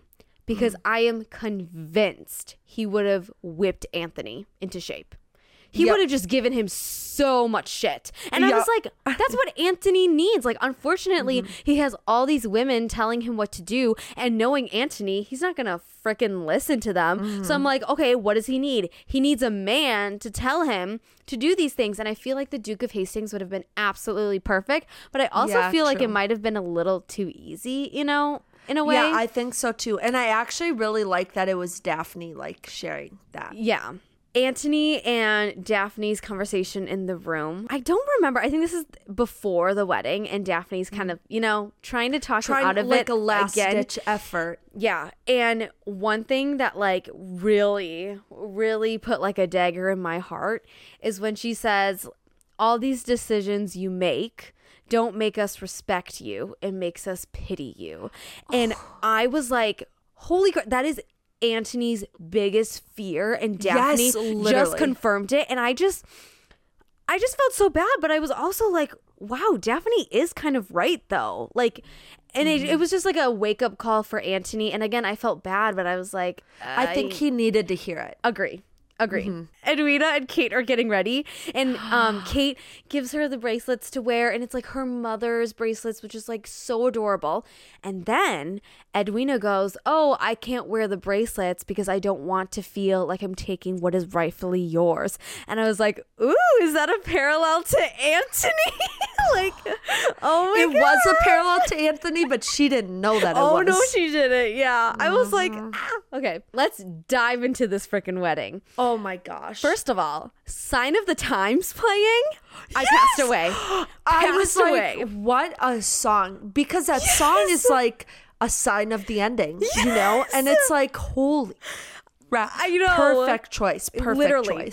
I screamed when I saw that and I heard that was playing. Antony's face when Kate walked out, like, I thought that was the bride. I thought that was the bride. Did yes. Nope, it was just Kate. I know. Because it's just like that should have been them. Yeah, exactly. Which then goes into my next comment, because then Antony has all of these visions of the church cleared out and it's just him and Kate, and she's in a wedding dress and they're getting married. And I was like, dude, are you kidding me? Are you seriously kidding me? Like, Daphne literally just told you to call it off. Like, I was so frustrated. What else do you need at this point? Exactly. Like, you are having your own doubts, you know? Literally. And even if you end up not with Kate, why are you going to do that? Exactly. Timestamp, 21 minutes in, 54 seconds.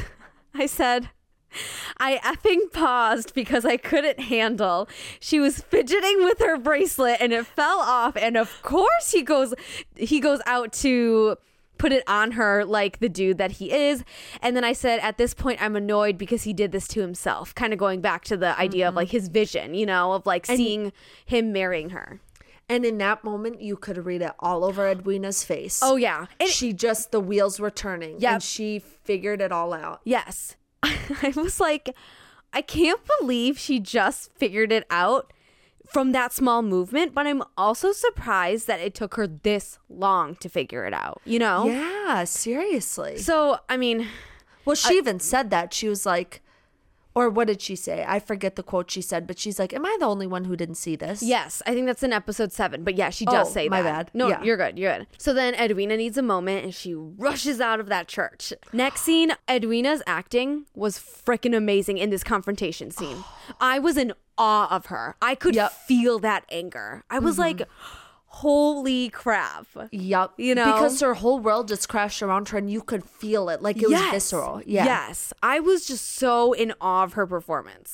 And then literally just a random note in the middle of this like confrontation scene, I say, Eloise is so in love with Theo. Ha ha ha. It's adorable. It's in the middle of all my caps. Just this like random one-line comments. Like, what the heck? I love it though. Antony comes in to talk to Edwina, and this conversation does not go well. Basically, she says, I still wonder whether it is the marriage or me that you truly want. And I was like, frick yes, Edwina, girl, because he's been treating her like a business deal, and I'm so happy that Edwina finally called it out and she could finally see it as well, you know? Yes, 100%. And I'm really proud of her for standing up for herself too. And then it gets worse. Edwina goes, Antony says something, and then Edwina goes, because you love me? And he goes, I understand you. Antony, baby, that was not the right answer. Like, that was not the right answer. But also, maybe he just didn't want to lie anymore.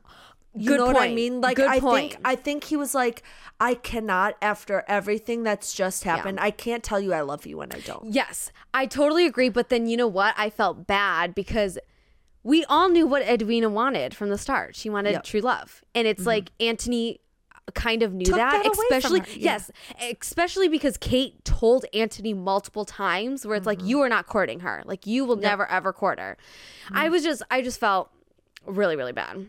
When Kate walked out of the closet, I knew he would be right there, and of course he was right there. And I knew it too. He follows her into the closet. I don't know what they do, but my comment is, stop it with these touches, like all these like little touches that they do. I know, you know. And like when he stopped her from going out the door, I was like, yes. And then he said wait, and there was like a pause, and then Kate was like, no, and leaves. I was like, oh my gosh. I love that scene so much. She's like, get out of this. This is my place of refuge. And he's like, it's literally my house. But okay, let's chat. Anyways, okay. Next scene, I think, is Edwina and Kate in the room. I think there's like another confrontation scene.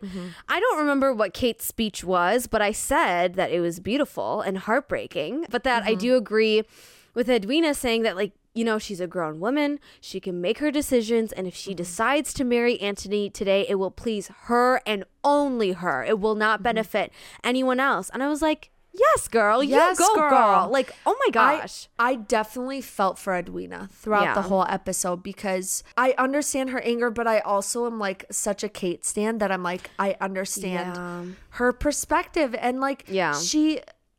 it's like hard. It's like, can you really fault her? Like, she really was doing what she thought. You know what I mean? And I know. So, but I did feel bad for Edwina, and I was really happy that she, again, like I said earlier, stood up for herself and like was like finally. But I also feel like she, not that all of this needed to happen, but I feel like Edwina needed something to finally find her like voice and her confidence in like making her own decisions. Not saying that like she wasn't confident before, but it was definitely like, I could definitely tell she was like on puppet strings. Yep. And like this episode, it just like finally snapped. And she was 100%. Like, I'm done, you know? Yep. Okay. All in caps, I say, what is happening between Cousin Jack and Lady Featherington? Ha ha ha, I'm so confused and weirded out. Question mark, question mark, question mark. Why did that have to be a part of the plot? That was so gross and made no sense. I was like, what is going on? It's so weird. It's so horrible. Weird. I was like, I guess? Like, I know. Oh, okay. Ugh. Anyways, I said that I was happy that Colin and Penelope had their moment outside. I think he kind of like mentions like Marina and like saying how Marina was right and how Pen is like so reliable and such a great friend, yada, yada, yada. I was like, finally, like you can see Penelope for what she is, but also going back to my point that I said before, like these Bridgerton men are so frustrating. Even though they are very attractive, they're also very, very frustrating. If your head wasn't so far up your ass, Colin, you would have seen it. Like, Penelope has been there this entire time, literally. Okay? Anyways. But I was happy that he finally like got to that point and then acknowledged Penelope, you know? Yeah, I agree. Yeah. I think it's when Edwina meets Antony and Kate in the chapel in the church, and it's just the two of them. And she basically says, we're not getting married today, you know? And Edwina says, you will never meet my eyes in the same manner that you met my sisters on the altar today. I gasped so loud. I was like, oh you are getting, you two, both of you are getting called out right now. Yes. I was like, you know what? Good for you, Edwina, for calling them out. Good for her. She needed to say something. Yeah. And she did that so perfectly, I thought. Yeah. And you know what? At this point, Kate and Antony deserve it because they've been pretty freaking shitty, you know? Yep. They could have just said, like, really, if people, I don't know, communicated. Yes. All this could have been avoided. Exactly. We quickly jump to Eloise and Theo. They're so cute. And I say, Eloise is so awkward when she was asking Theo if like he had thoughts of her too. And like, and I loved it. I know, me too. And then he like went inside and then he brought the books out and he's like, I've read these books and like, I thought that you would like them and stuff. And I was like, that's so cute. I feel like I'm getting the vibe that you're a huge Theo and Eloise Yes. The same way that you are with Colin and Penelope. Eloise and Theo, I will die for. Let's go back to the church with Kate and Antony because the end of this episode is insane. They're standing in the church after Edwina left and they don't move. And Kate says that she wants to suspend time and she doesn't want to worry about what comes next and she doesn't want to go outside, you know, and face all these consequences that they're, you know, obviously going to face. She kind of references what Antony asked her in the closet and she says like she wishes just to wait. I had to pause because I gasped so hard that I choked on my dinner. When I watched this because I was like, no, you did not just say you wanted to suspend time. I was losing my crap because that's like one of the most like vulnerable or like outright things she's ever said. Yes. And I was like, oh, you want this. You want this. And then after 6 freaking episodes, they finally kiss and it was glorious. Like you could see the tension of them like coming together and like kissing and like I was like, this is amazing. The slowest burn of my life. Yeah. Oh my gosh, but it was so good. Yeah, and that's the end of episode 6. What a good one. Okay, episode 7. So I watched this one earlier today, actually. I remember this being one of the ones that I didn't love as much, but I still liked it. Oh, okay. My synopsis is really long. Sorry. Okay, here we go. Ready? Yep. The episode starts out with the Queen having it with Lady Whistledown. Then the Bridgertons discuss the implications of everything that has happened. Eloise then has plans to meet Theo, but is quickly stopped by the Queen arriving at the home. Then the Queen thinks it's Eloise that is Lady Whistledown. Then the Sharmas and the Bridgertons sit down to strategize about losing their position and status. Next, Penelope and Eloise fight about what Eloise should do to handle the situation with the Queen. Penelope has to weigh her options about what to do, as does Antony. Then a party is held to prove to the public that the Sharmas and Bridgertons are fine. But then Theo and Eloise have a realistic talk about what their statuses mean for their relationship. Next, Antony tries to talk to Kate about the kiss at the party, but Kate denies it, that it happened. Next, Colin and Penelope discuss Colin's future plans. Antony then proves that they can still find joy despite all the bad things that have occurred, you know, in the ballroom. Then Lady Whistledown's publication screws over multiple Bridgertons. This leads to Penelope putting an end to the publication for good. Then I said, well then, they had sex finally because they decided they must do something for themselves. Kate immediately feels great and regretful of that. Then Antony looks at his engagement ring. This leads Kate to ride away, but runs into trouble on her horse when it's raining outside. So I love that it starts out with Kate and Anthony both like dreaming about the kiss. You know, I was like, holy crap. Oh my gosh. Okay, I know it was like a pretty short like scene, but the bathtub scene where all of the Sharmas were in the bathtubs and like you could just feel like the heaviness and the sadness, and Edwina could not bear to be there. No, she couldn't even look Kate in the eye. Like it was that bad. Which complete 180 from their relationship. Like it's crazy. It's interesting because one of my notes here, I say I can't stop thinking about it if Edwina is going to give her blessing, which we'll talk about that later. You know that part in the park where they're walking around trying to like say hi to everyone or act normal or whatever? Them standing in the park was so painfully awkward because they were just staring at each other from across the way, and I was like, you guys, stop staring at each other. Stop. Enough. You guys are making it so obvious. You need to chill. Okay, but then we have to talk about the Queen and Eloise in the carriage, because the Queen fully believes Eloise is Lady Whistledown, and I understand that the Queen wouldn't even listen when she denies it, but I'm like, it's literally not her. Like, are you kidding me? You're putting Eloise in the middle of this. This was like really scary for me because, again, I like love Eloise. I felt like scared for her because I was like, wow, like this is it, you know? And unfortunately, there's not enough evidence to show the Queen that like it's not Eloise. And even if there was evidence, I don't think the Queen would have even believed her in that moment. I was like, holy crap, like things are not going well. So then it's a scene where the Bridgertons and the Sharmas are like in the little room, like talking about everything.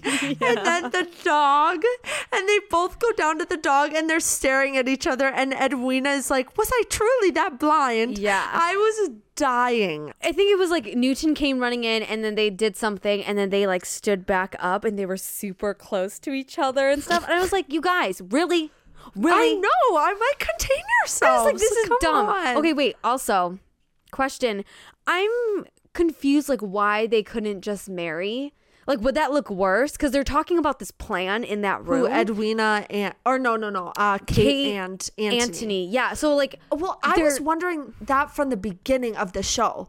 I was like, but there's that connection. So what is the difference between Edwina marrying and Kate marrying? Yeah. But I mean, I know the whole thing with the Sheffields, but... Yeah, so I was just like, this is weird. Like, why are we talking about a plan when, like, Kate and Anthony could just get married? I don't know. Anyways. I know. But then before they hold this ball, or this supposed ball, they all are like, you guys cannot look at each other, stay away from each other, whatever. Yeah. And I'm thinking in my head, that's just going to make it so much worse. Like telling someone not to do something like that is just going to make them want to do it more. Then I wrote a note that said, Penelope is in deep crap. She has to save Eloise and herself and Madame Delacroix. It's just like she now is trying to plot how to save everybody, and no option is good enough. Yeah, because she's gonna hurt someone no matter what she does. Again, I felt the same way with like Eloise and the Queen. I felt like the same weight and tension for Penelope because I was like, there are no good options, and I just feel for her so much. Yep, 100%. And I also am like, okay, Penelope got herself into this position, but I also have a lot of empathy for Penelope and everything she does. Yes, I agree too. I also loved Benedict in this moment talking to Anthony because he was telling Anthony, like, do not punish yourself. Like, do not do this. And like finally giving like Anthony a pep talk. And I know it wasn't a big moment, but I really like that we got to see the sibling relationships more on like both sides of it. Oh my gosh. Okay. I saw someone on TikTok earlier making one about this, and she's like, I don't know why I'm hyper fixated on the scene.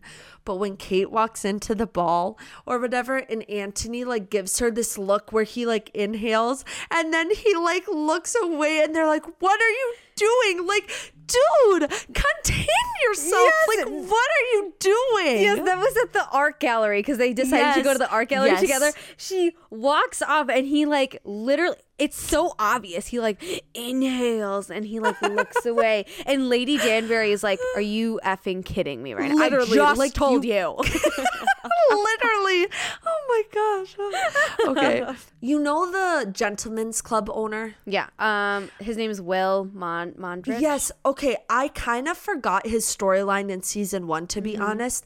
But I was just confused about him and Lord Featherington's beef. Like, I knew that Will didn't like him because Lord Featherington is like a scammer. But like, did they have beef outside of that, or was that it? No, so they both knew each other's secret. So Will knew that that cousin Jack was lying about the rubies and the mines in America, while cousin Jack knew that Will opened the Gentleman's Club with dirty money because he threw that match in season 1. Yes. So they like both knew each other's like secrets, and I think that's why they like did not like each other.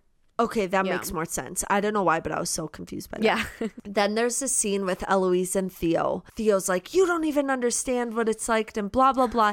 And at this point, I was so angry. I was like, Theo, Eloise doesn't even want her privilege. Like, why are you doing this? You don't know her life.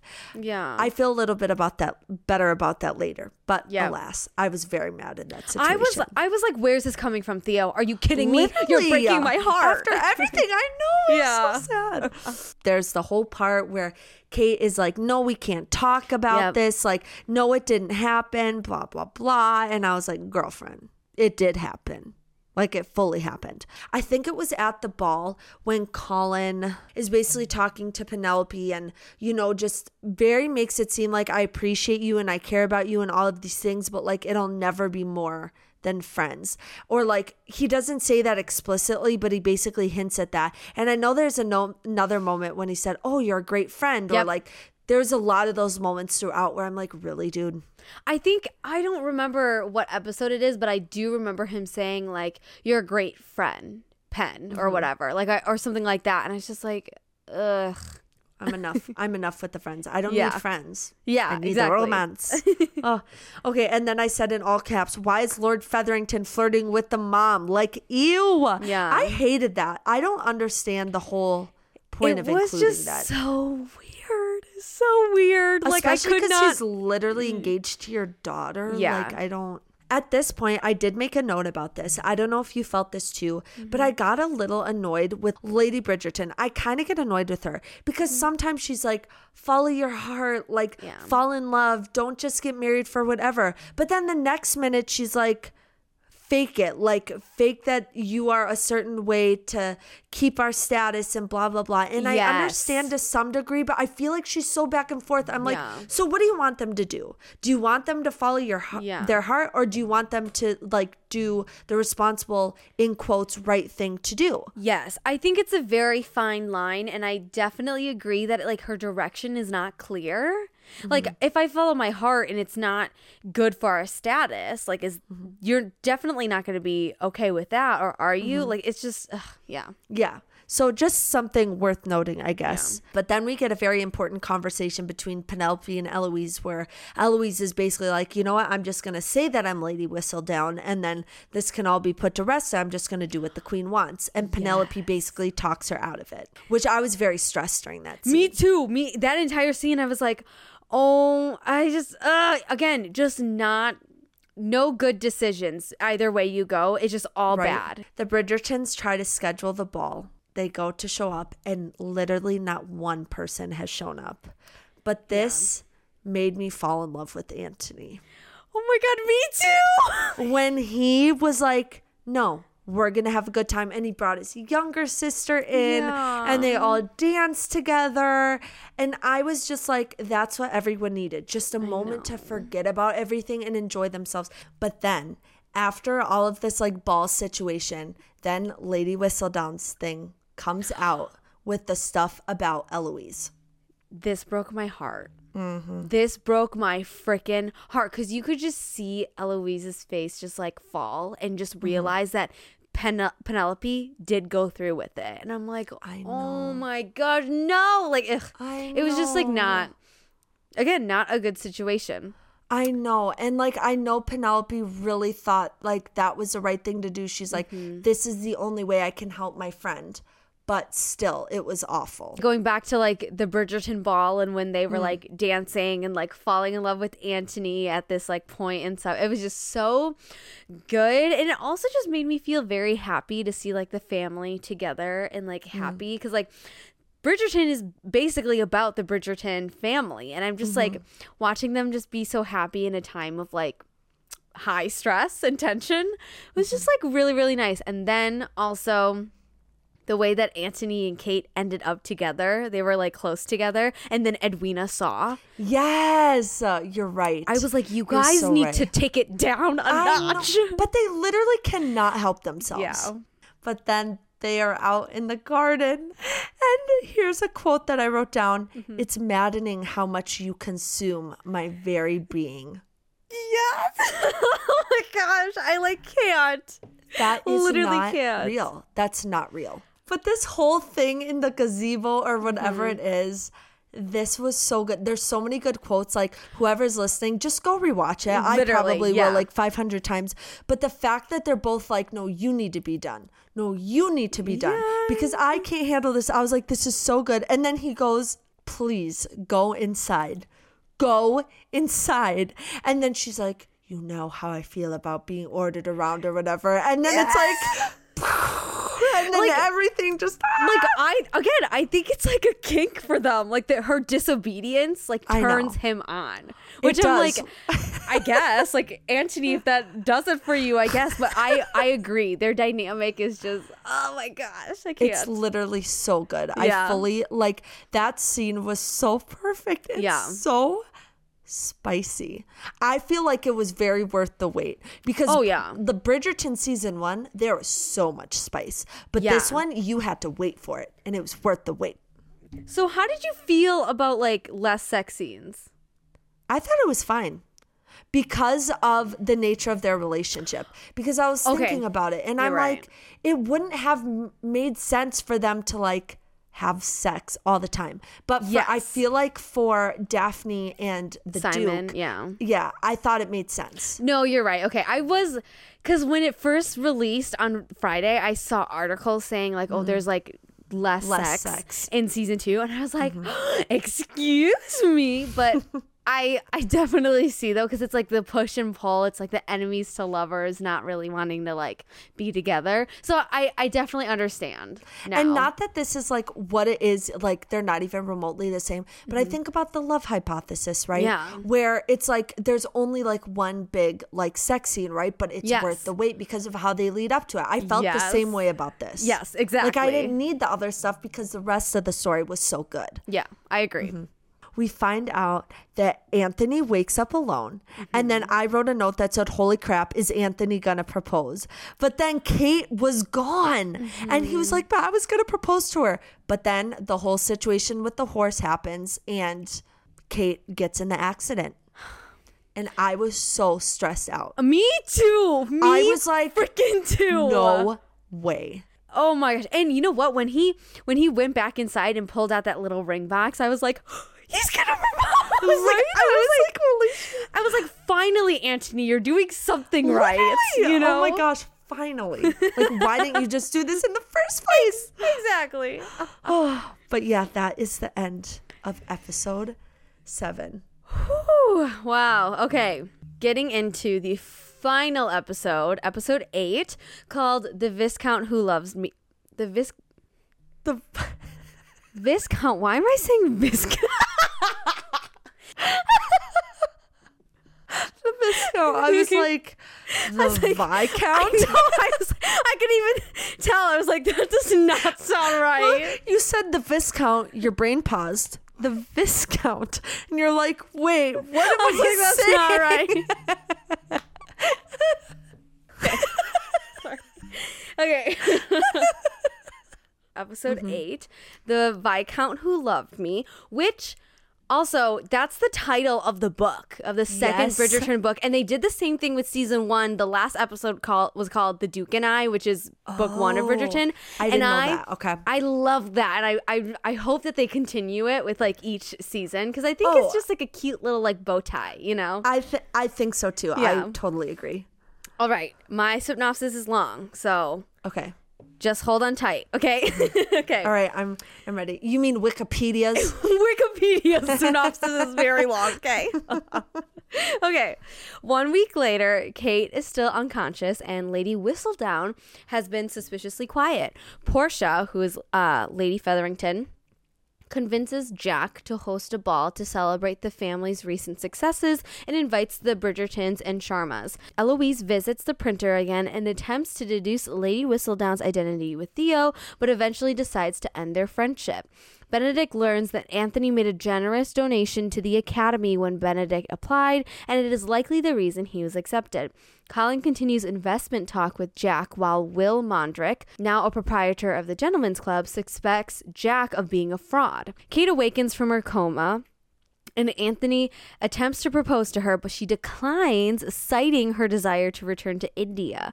Edwina Edwina reconciles with Kate and convinces her to attend the Featherington ball before she leaves. After Penelope points out a piece of gossip about two of the guests, Eloise realizes she is Lady Whistledown, and the two later have an argument, ending their friendship. Meanwhile, Colin reveals that he has learned that Jack's rubies are fake.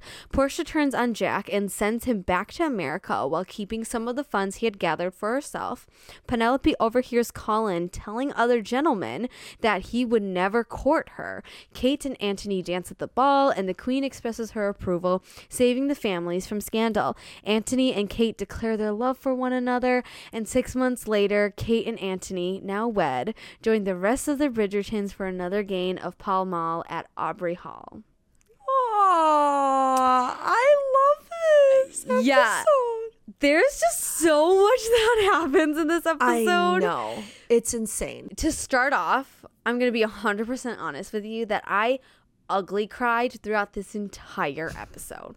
Really? Yes. It's crazy because I didn't cry this much during the last season. I think I cried for the last episode of season 1, but I didn't sob the entire way through that I did for this episode. But because it's one thing after another, like just when you think you're going to get a break, then something else changes and blah, blah, blah. It's like, it's too much. Yeah. And I think it's also too because it's like Kate and Antony are like the oldest, and most of their like storyline and character arc is all about like upholding their place to run their family and making sure that everyone is successful and comfortable and yada, yada, yada. And like the weight of all of that is like so much, and I think that idea or like that theme just like hits home for me. Totally. All right, bringing Kate back to the house. So this picks up immediately after episode 7 ends. I said that this is probably so traumatic for Antony to see another person he loves suffer like this. Yep. And I can't. I just felt for him. I was like, wow, dude, this is not what you need right now, you know? And interestingly enough, I thought this was like the first time that Antony had allowed himself to feel feelings since his father died. And while I'm like proud that he was able to do that, it just took too damn long. It's like, come on, dude. 100%. Okay, you're not going to like this, but literally my next note is, I officially do not like Colin. What he said to Mondrick in front of Jack. Colin is such a dumb bitch. I hate him. Like, here's the and then I said after the whole Marina thing and now this, I don't like him anymore, because it was basically like Colin saying that like Mondrick was wrong and that Jack is an honorable man. But he redeems himself later in the episode, though. It's not enough for me. I'm sorry. That's fine. I'll have him for myself. But like, I also fair because he was being horrible about it, but he was just being naive in the moment. I was like, Colin, you're so way over your head. Like, you need to stop, please. Going back to the Bridgerton house in like the office / like library thing, I was upset that Antony didn't visit Kate that entire week. And I was so angry when I first heard that. I was too. You think you're having a hard time? Yeah. Kate's having a hard time. Yeah. And she needs you. I was like, you were going to propose to her, yet the second she gets hurt, you can't even step in the room with her. I was just so confused and angry at him. I think a lot of it's the trauma, man. A lot of it's the trauma. It really is. But then his conversation with his mom opened my perspective on why he did what he did. I will say I ugly cried when his mom came in and said that she was awake and he just broke down. Like you could see him remember, it was a point of conversation earlier that he didn't even cry when his dad died. Yes. So the fact that it all just hit him in that moment, my heart broke. Yeah. You could just see it in him too, that he was so physically hurt too. Like he just could not physically handle it. And I was just like, wow. Like I feel oh my God, I cried so hard during that scene. So Lady Bridgerton does apologize for like what happened after his dad died and being like absent and all of that stuff, and him like taking on the burden of the family. Well, you know, it made me happy that she finally apologized. It was very late, but still happy she did it. It did make me sob though, because I was just like, oh my God, so much. Back to Kate. She's awake. She is functioning great. Anthony comes to visit her. He proposes to her. And I'm like, oh my gosh, like this is it. And then she rejects him. And I'm like, what the heck? And she says that she's like planning to go back to India. Like this is not happening. Yada, yada, yada.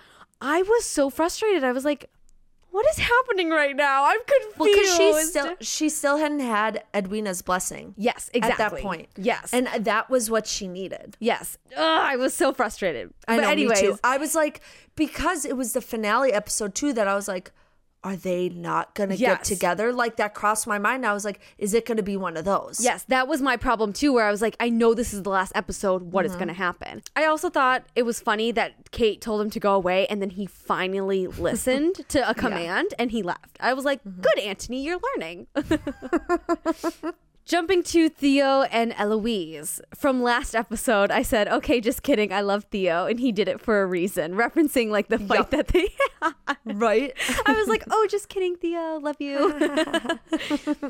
I will say their like breakup broke my heart. It was really sad. It just confirmed like Theo's fears of like Eloise and like where she comes from and stuff. And I was just like, oh my God, it was painful because again, they were both so happy together. I know. You know, but I also feel like it was very much Eloise's first feeling about anything, that I feel like that was a good first relationship for her. Oh, like 100%. I wasn't totally hooked on their love story. Yeah. But I thought, it was really sad. It was kind of like Anthony and that other girl from last season. It's kind of like that. I think that's what Eloise needed. Yes. You the know? opera singer. Yes. And I think Eloise is kind of on the same path where there's like one person first, but then there's going to be another person later. All right. So then there's a conversation with Kate and Edwina. And I literally just said, Edwina is so smart and kind. I love her so much. She's like, such a queen. She is amazing. I love her. She's so composed, so smart. Like, oh, I love her. And then she basically told Kate to, you know, be truthful to yourself and kind of like live your life. And I was like, what? That's what Kate needed, you know? That's exactly what she needed. Another ugly cry moment when Anthony was telling his little brother about their dad. Like, I was just like, wow. I was like, this is so sweet, because like so his little sweet. brother, I think his little brother mentioned how I never really remember him, I don't know much about him, was he great, yada yada yada. And Anthony was like, yeah, he was. And I was like, oh my gosh, I'm so crying. Sweet. And I loved getting to see just a little more from like the younger kids, because we never get to see that. And so to see that relationship, I thought was really cool. Oh my gosh, another ugly cry moment. Sorry, okay. Another ugly cry moment during the talk with Kate and her mom. I think her mom says something along the lines of like, love is nothing ever owed. And I just like sobbed during that conversation.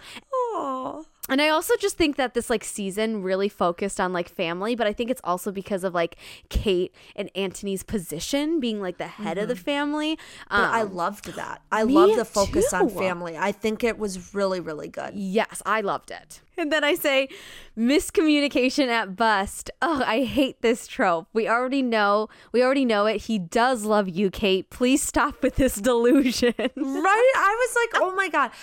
At this point, I was like, just be together already. Holy crap. Like, Kate, what more? What more? He literally proposed to you. I know. Like, come on. But, okay, to her defense, though, she thought he was proposing because they slept together. And that's, like, bad, or, you know, it ruins your reputation or whatever the politics of it whatever. are. You know what, Kate? Shut up. I know. I love that the sisters danced, Kate and Edwina, and they're just like, F the standards or F whatever society thinks. We're gonna go dance enjoy with you. ourselves. Yeah, I love that. I loved that too. And I think it was a great ending for their like arc together because it was really rough for the last couple of episodes, you know? I just have a general question. So people can touch hands now in season 2, but in season 1 they couldn't. Colin like grabbed her hand and was like, oh, I need to tell you something. And then he grabbed her hand and then walked away. But do you remember that art gallery scene with Daphne and Simon and they like had their hands together, but they didn't touch? Did that change? Yes, I do. I think, I don't know. Or maybe there's different standards for positions. I don't know. But there's a few things like that we've mentioned that it's like, I don't. Because there are those differences. I agree, because that whole touch thing in season 1 between Simon and Daphne was huge. Was so huge. So just seeing like Colin like nonchalantly grabbing Penelope's hand and like taking her off to like the library or whatever, I was like, I didn't know you guys could touch. Like, I also feel like maybe it speaks to the fact that everyone just views Penelope as not an option for anyone. She's just Penelope. Like, no one cares what happens with her, you know? You're right. I thought it was so cute when he was like holding up the fingers. He's like, how many fingers? Like, can you tell? I was like, that's so loved cute. That part. And then he was 3 and then turns around and is 4. And I'm like, I was like, stop you a little flirting. I was like, this is so cute. Oh my gosh. Okay. And then you also mentioned it before, but Wrecking Ball plays, which is amazing. Like, so Perfect good. song. I love it too, because then everyone kind of like is staring at them, and then they all kind of leave the dance floor, and Anthony goes, just keep looking at me, no one else matters. And then my comment is BRB, crying, screaming, throwing up. But honestly though, like, he's just like, okay, you know what, enough, let's just have this moment. Just like so sweet. Oh my god, we're gonna cry again. Okay. Yeah. This dance was insane. Like the tension between them and the need between them.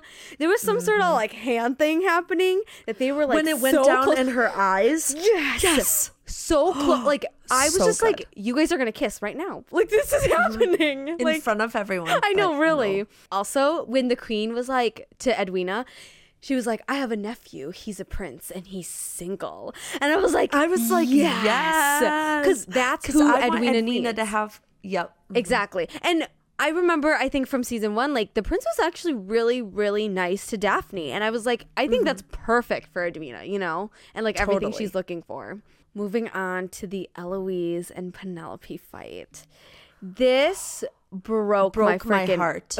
Literally just shattered my world into a million pieces. I definitely agree with Eloise that Penelope has been manipulating everyone. Like a part of me was like, wow, you're so right. And also Penelope was kind of being super mean to Eloise, of being like, I think in episode 7, she was like, Eloise, why can't you ever drop this like lady whistle down stuff? Like yada yada yada. Really? I was like, Penelope, you are literally just doing it like it's such a self-serving protect thing. yourself. Exactly. Yep. I was so annoyed. So when Eloise said that, I was like, yeah, you're so right.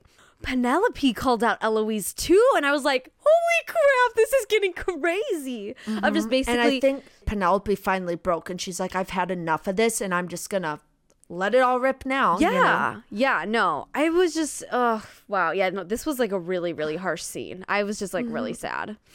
Because I love their friendship too, that it just made me really sad for them. Me too. When everyone goes out to like the field, and Anthony finds Kate, and he confesses he loves her, and he says, you must feel it because I do. I love you. And in my comments, I say, oh, crying again. That was so pure. It was so... I also really liked it too, because then he finally confirmed that like he loved her because he literally loved her, not because they like slept together. He also says, quote, I know I am imperfect, but I will humble myself before you because I cannot imagine my life without you, and that is why I wish to marry you. I'm sorry, but for Anthony to say that is major. Literally, like I was crying. Me too. I was like, wow, Anthony, you've come such a far way. Then she says, there's not a day I won't vex you. And he says, is that a promise? And I was like, Again, their dynamic is just so good. So good. Also, at the end of the episode, I found it so interesting that the narration switched to Penelope's voice for just a little bit. I was like, oh, that's really interesting. Exactly. I feel like this will set her up in an interesting way for season 3, because I feel like maybe it's like going to be Penelope coming out more compared to Lady Whistledown. I think Lady Whistledown will still be a thing, but I feel like Penelope, after everything that happened, because then at this point too, Colin said the thing of like, oh yeah, no, I would never court Penelope, and then she runs back inside. I think this is just going to set up for like a crazy character arc. Penelope's going to go cray. Oh, I agree. Before the episode ends, we get a time jump of them just having the best life at Aubrey Hall. And I love that, like, we get to see them be like happy and loving each other. Like, that's all I wanted this season. And I'm so happy we got like a little glimpse of it. I also thought it was so cute when he was like, should we return upstairs? And she was like, and admit defeat? Never. And I was like, oh my gosh. Because they're still so much themselves, but they're just in love now and happy. Yes. But also still challenging each other. Yeah. Which is like what their relationship needs. I know. He's met his like equal match. And that's the end of episode 8 and concludes season 2 of Bridgerton. Holy crap. I need season 3. Same. Immediately. Same. Where is it? I need it, please. It's not going to be out till next year, I don't think. Oh yeah, no, not for a while. Which is fine. Is so rude. Because I'll rewatch season 2 again just for their dynamic. I'm going to rewatch season 1 and 2. Oh yeah, I just need the whole. Yeah, I want to watch it all in order. Yes. I hope you guys enjoyed that. I know it was a doozy, so thanks for hanging in there this whole time. I hope you enjoyed it. And also, I was going to say, what's our next episode? Yes, our next episode, Theoni and I are going to watch Olivia Rodrigo's recent documentary that was just released on Disney Plus, and we're going to talk about all of it. And I'm so excited. I'm very excited too, because honestly, I've seen very little about it, so I don't really know how much is included, how much isn't. Same. Like, I really have no idea, so I'm excited. Yeah. Thanks everyone for listening. Tune in next week for Olivia Rodrigo, and we will see you next time. Bye.